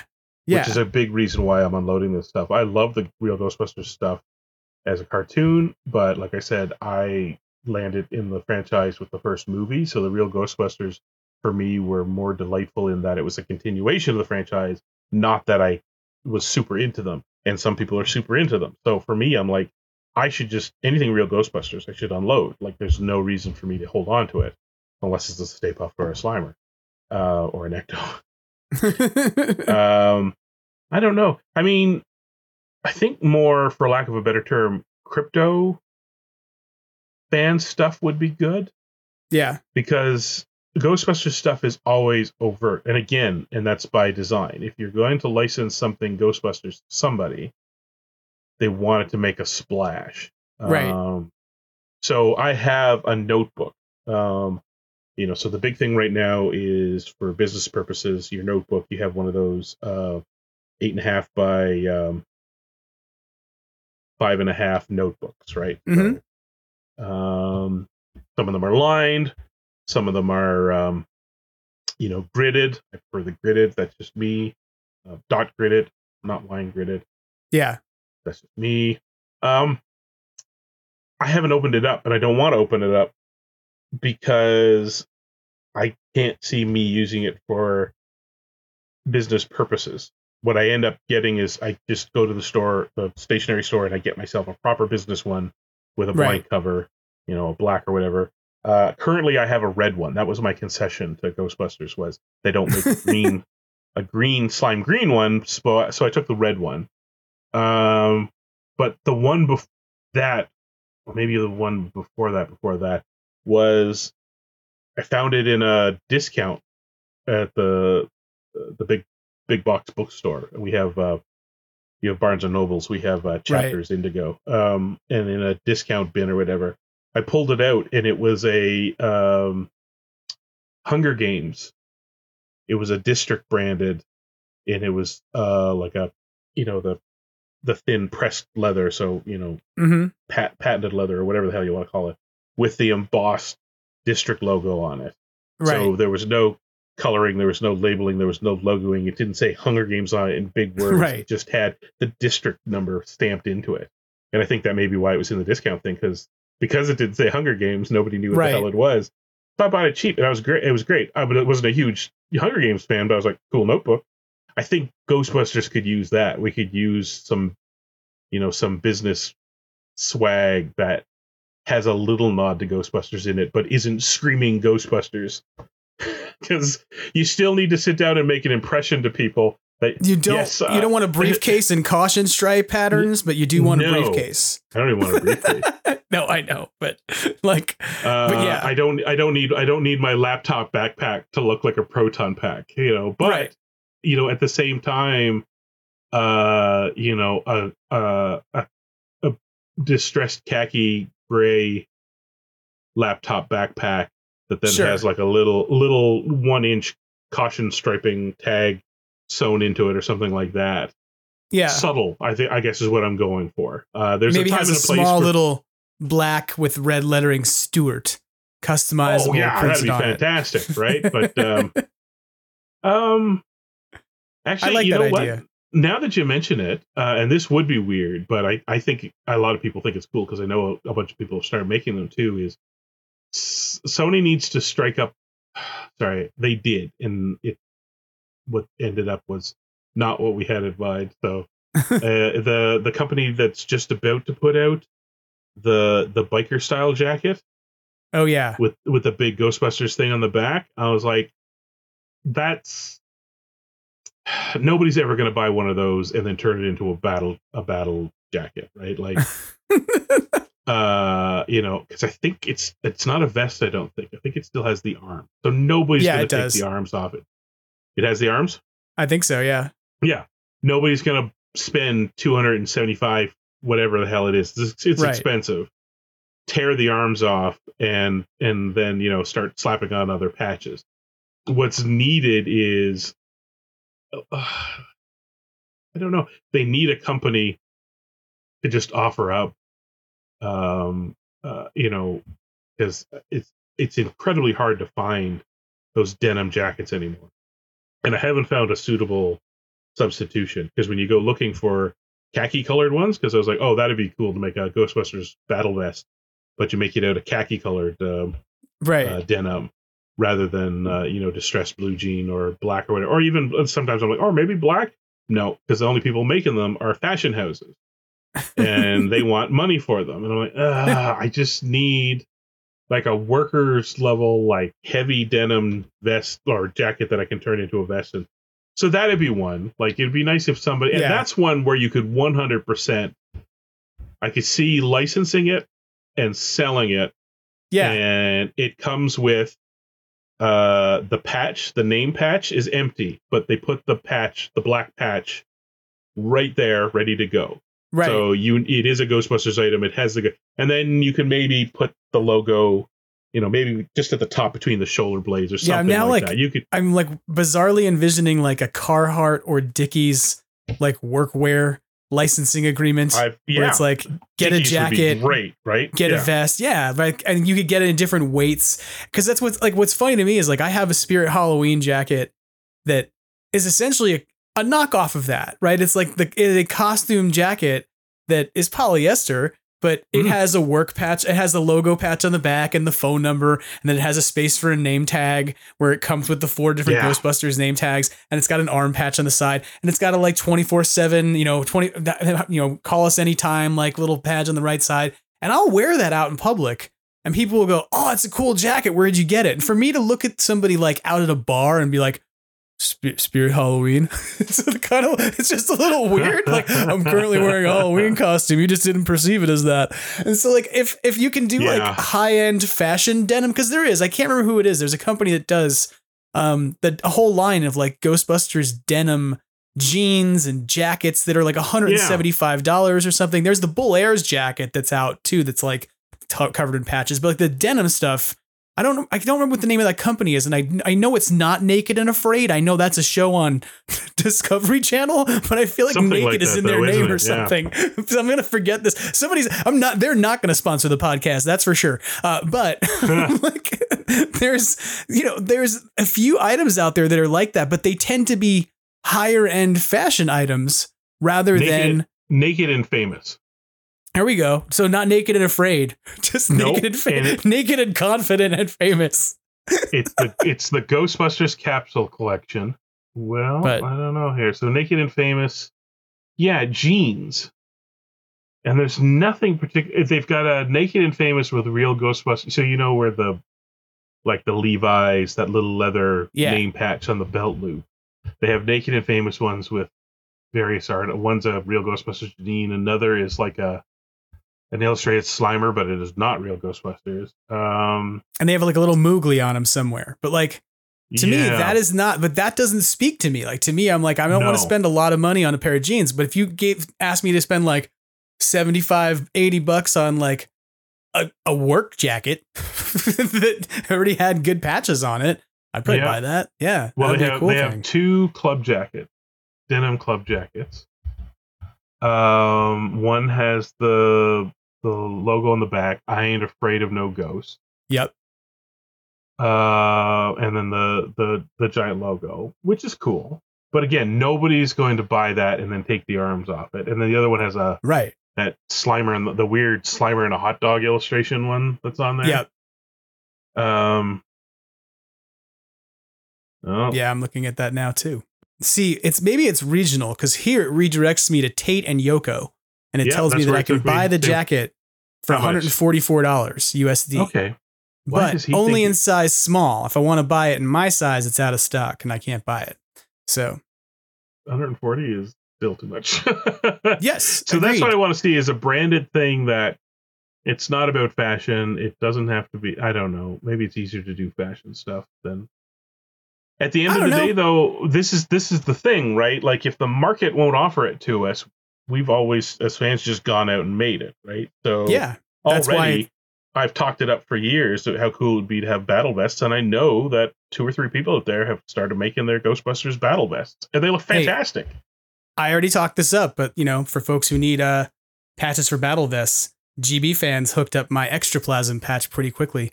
So I got my new last name patch for my uniform, and I want to do a jacket. I said I want an actual jacket that isn't a Spirit Halloween jacket, and so I got an Extraplasm patch. So yeah. Wow, somebody in Etsy has started a battle vest. They want $600 Canadian for it. Holy cow. Well, now we found what you need. That's the thing you clearly need now, is not just a vest, but a battle 100%, vest. I think I need to follow through on this thing, because the thing about a battle vest too, and I think this is why the Ghostbusters community really needs it, is we all know we're Ghostbusters fans, and that's the root of these battle vests, is that it starts with Ghostbusters, but we can put whatever we want on it. Like I have Buckaroo Banzai Blue Blazer regular patches that I want to slap on it as well, right? Like I want to fly my other Ghostbusters, not Ghostbusters, my other fandom freak flags as well on this thing, right? And I also kind of want to problem solve how to make a really cool big ass patch on the back, and what would it be, right? Like there's the thing, that guy that did that illustration, and I think some shirts got made, but the Stay Puffed skeleton that was done like tattoo style. Yep. The fact that that's not even not that you can't even get it as like a silkscreen patch with the embroidered edges affixed to a vest. Like the fact that you cannot buy that boggles my mind, because that thing was 100% made to be on the back of a denim vest. I'll tell you one piece of merchandise I know that I definitely need. Okay. I need a new Cross Rip t-shirt. So when will the Cross Rip merch store be reopening? I don't know. I'll talk to Troy about that. Actually, maybe it's time we'll figure out another one and put it out there. You know what? I just thought of the one product, because I actually talked to some people about it. And then because I just talk a lot of hot air sometimes and nobody listens to me. Months later, Marvel jumped on the bandwagon. But I remember at a time saying, so there's an app you can get called Run Zombies. Okay. And what it is it's an interactive audio narrative app that's tied into the iPhone's map ability. So what it is for runners to go out running, but the initial premise is it's a zombie apocalypse and you're running for your life, sort of thing. And it'll do things like, oh, there's a zombie swarm coming, turn left up here. So you turn left and you run a different way. And they're like, if you can get to here, I'll give you this thing. And so it's an interactive audio radio play while you run. And I said, can you imagine doing that? But you're on the radio talking, like you're chasing ghosts. You're a Ghostbusters chasing ghosts. And on the radio, you're talking to Winston and Ray, right? Like, and we actually have Dan Aykroyd and Ernie Hudson on there doing their little narrative bits.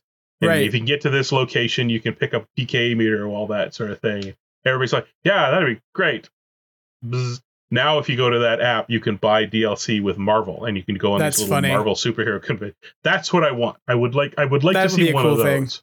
Yeah. Someone did tell me about that, and I don't remember if it was you or somebody else, but I remember somebody telling me about that game. I would pay money. I was like, for that. That's cool. I mean, I'm not a runner. I'm not going to be a runner, but no, I'll drive in my car.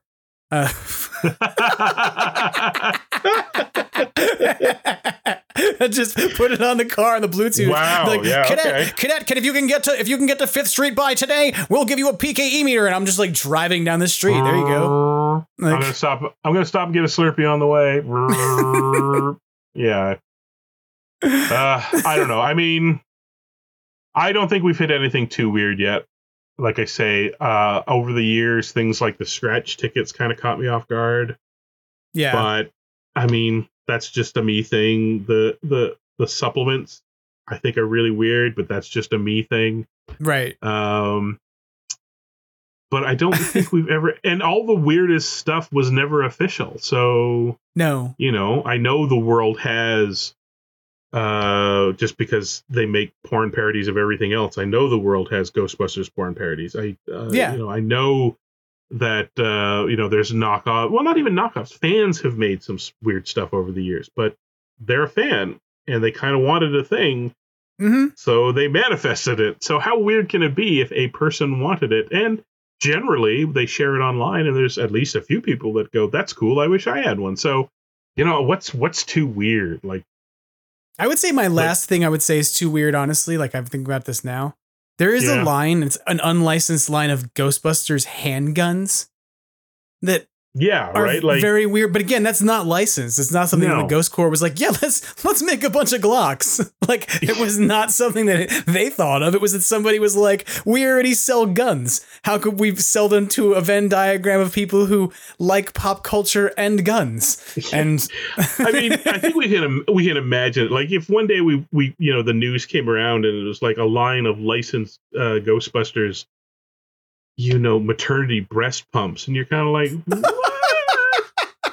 And somebody might go, yeah, moms can be Ghostbusters fans too. And it's like, yeah, that's why you sell them, like, maternity clothes with Slimer on it. Do you really need the breast pump? I don't. For pumping ectomilk, cadets. Oh boy, yeah. Like Cialis gets a license to make we used to sell little blue pills. Now you can buy little green pills. Yeah. Oh boy. They're muncher themed. Oh god. Yeah, so you can still get. They come in original blue with the little printed muncher face on it, or Slimer green with a little Slimer face. Oh boy. I don't know. We'll hope we don't get to there, but I do appreciate that we took the time to kind of I don't know, it was just a fun conversation to kind of think about all the weirdest stuff that we've seen, over the course of like a long period of several decades of just watching Ghostbusters get printed on things. And if we get Ghostbusters apples, I mean, maybe that'll be the thing we get next. Is we're going to see the Ghostbusters apples in the supermarket. Well, if we know anything about Ghostbusters podcasting, is you and I will end this, you will post it, and 2 days later, somebody will announce a Ghostbusters item, and we will be like, "This is the weirdest thing, GD thing we've ever seen," and we just missed it. Well, before we wrap up, is there anything else you want to add about the new movie, about the cross rip, anything you want to talk about to sort of wrap this up? That we haven't covered? Not really. I mean, the cross rip, the Halloween mix will be coming out soon, and Troy and I are talking about finding another time to, the Toy Fair is just going on or just ending. I think it's this weekend it ends, isn't it? It started last week. It goes through to today, I think. I think so. I don't know. Is it a week long or is it just a weekend? I wasn't sure. I don't know. And there's been a couple of posts about, the Stay Puffs were there, or the Mini Puffs were there, but I haven't heard too much coming out of it.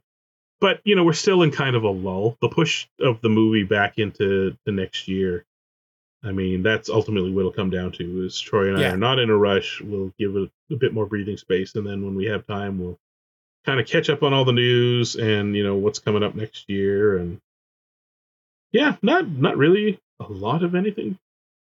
Cool. Well, people should definitely check out your Halloween episode for sure, because that's always fun. Well, I keep swearing that one of these years I'm going to go back through the old ones and maybe build one giant mega mix. I don't know if that's this year. I don't think so. If you do that, the place to do it, that seems to be the place to do it these days, is you just do that on YouTube. That's what, like, it's weird, but like, I keep finding, let it run. Yeah, like I keep finding. I don't know what it was the other day. I saw like. TV Sins, for instance, has a video that's like everything wrong with Rick and Morty, all of it.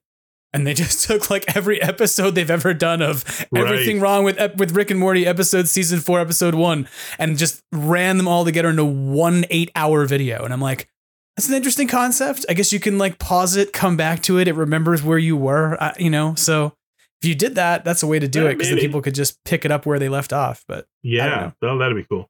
But I think this is my 7th or 8th maybe. So I'll get the regular episode out, and maybe I'll make that throughout the coming year as I'll start hammering out a mega mix out of it. Because I also find I listen to the older ones to get inspired about the newer one, and as I'm listening to the older stuff, I think of stuff that I wish I'd done or done better or done differently. So yeah, maybe I'll come back and I'll touch all the old ones and make a better one. Well, it is a definitive part of my Halloween season every year, so I'm glad you're still doing it. Glad you like it. So, I too. And I like you. Keep doing it. Even if it's just for you, I'll keep doing it. You can be you. the last person, and I'll still make it for you and for me. That's very touching. I appreciate that. And I genuinely do appreciate you. And it's good to catch up with you and talk with you for a bit. Yeah, thanks for having me on. I thought this would be a short talk, and as is typical for me, you and I babbled for 2 hours. Well done, We're very good at that. We're good at talking. So good job. I want to congratulate you on being good at talking. So excellent work, everybody. Yes. All right. Thanks again, Chris. We'll talk to you again soon, and everybody go check out the Interdimensional Crossrip podcast if you haven't already for some reason. If you don't know that exists and you listen to this podcast, go fix that problem. Thank you again, Chris. Thanks, talk to you man. again soon. All right. Bye. Take care. That about wraps things up for Extraplasm this week. I want to say one final thank you to Chris Stewart for coming on the show and also for being incredibly supportive of it. Chris has said a number of nice things on his own podcast, the Ghostbusters Interdimensional Crossrip, and reposted things via social media where you should be following him at Proton Charging on Instagram and X, or the network formerly known as Twitter. But to be serious, it's kind of nice to have the folks who inspired you to begin your own podcast feel that you're doing a good enough job to not only come on as guests, but then also tell other people to check it out and listen to the episodes where they were guests, or the other ones too. So thank you, Chris, for all the support. I also want to say thank you, as usual, to Brendan Pierce of Beducci Studios, who provides our logo and the visual identity for the podcast. It would look a hell of a lot worse if it wasn't for the awesomeness that is Brendan. And I want to say thank you to vaporwave artist Magnavox, who provides the theme song every week, and of course to you for listening.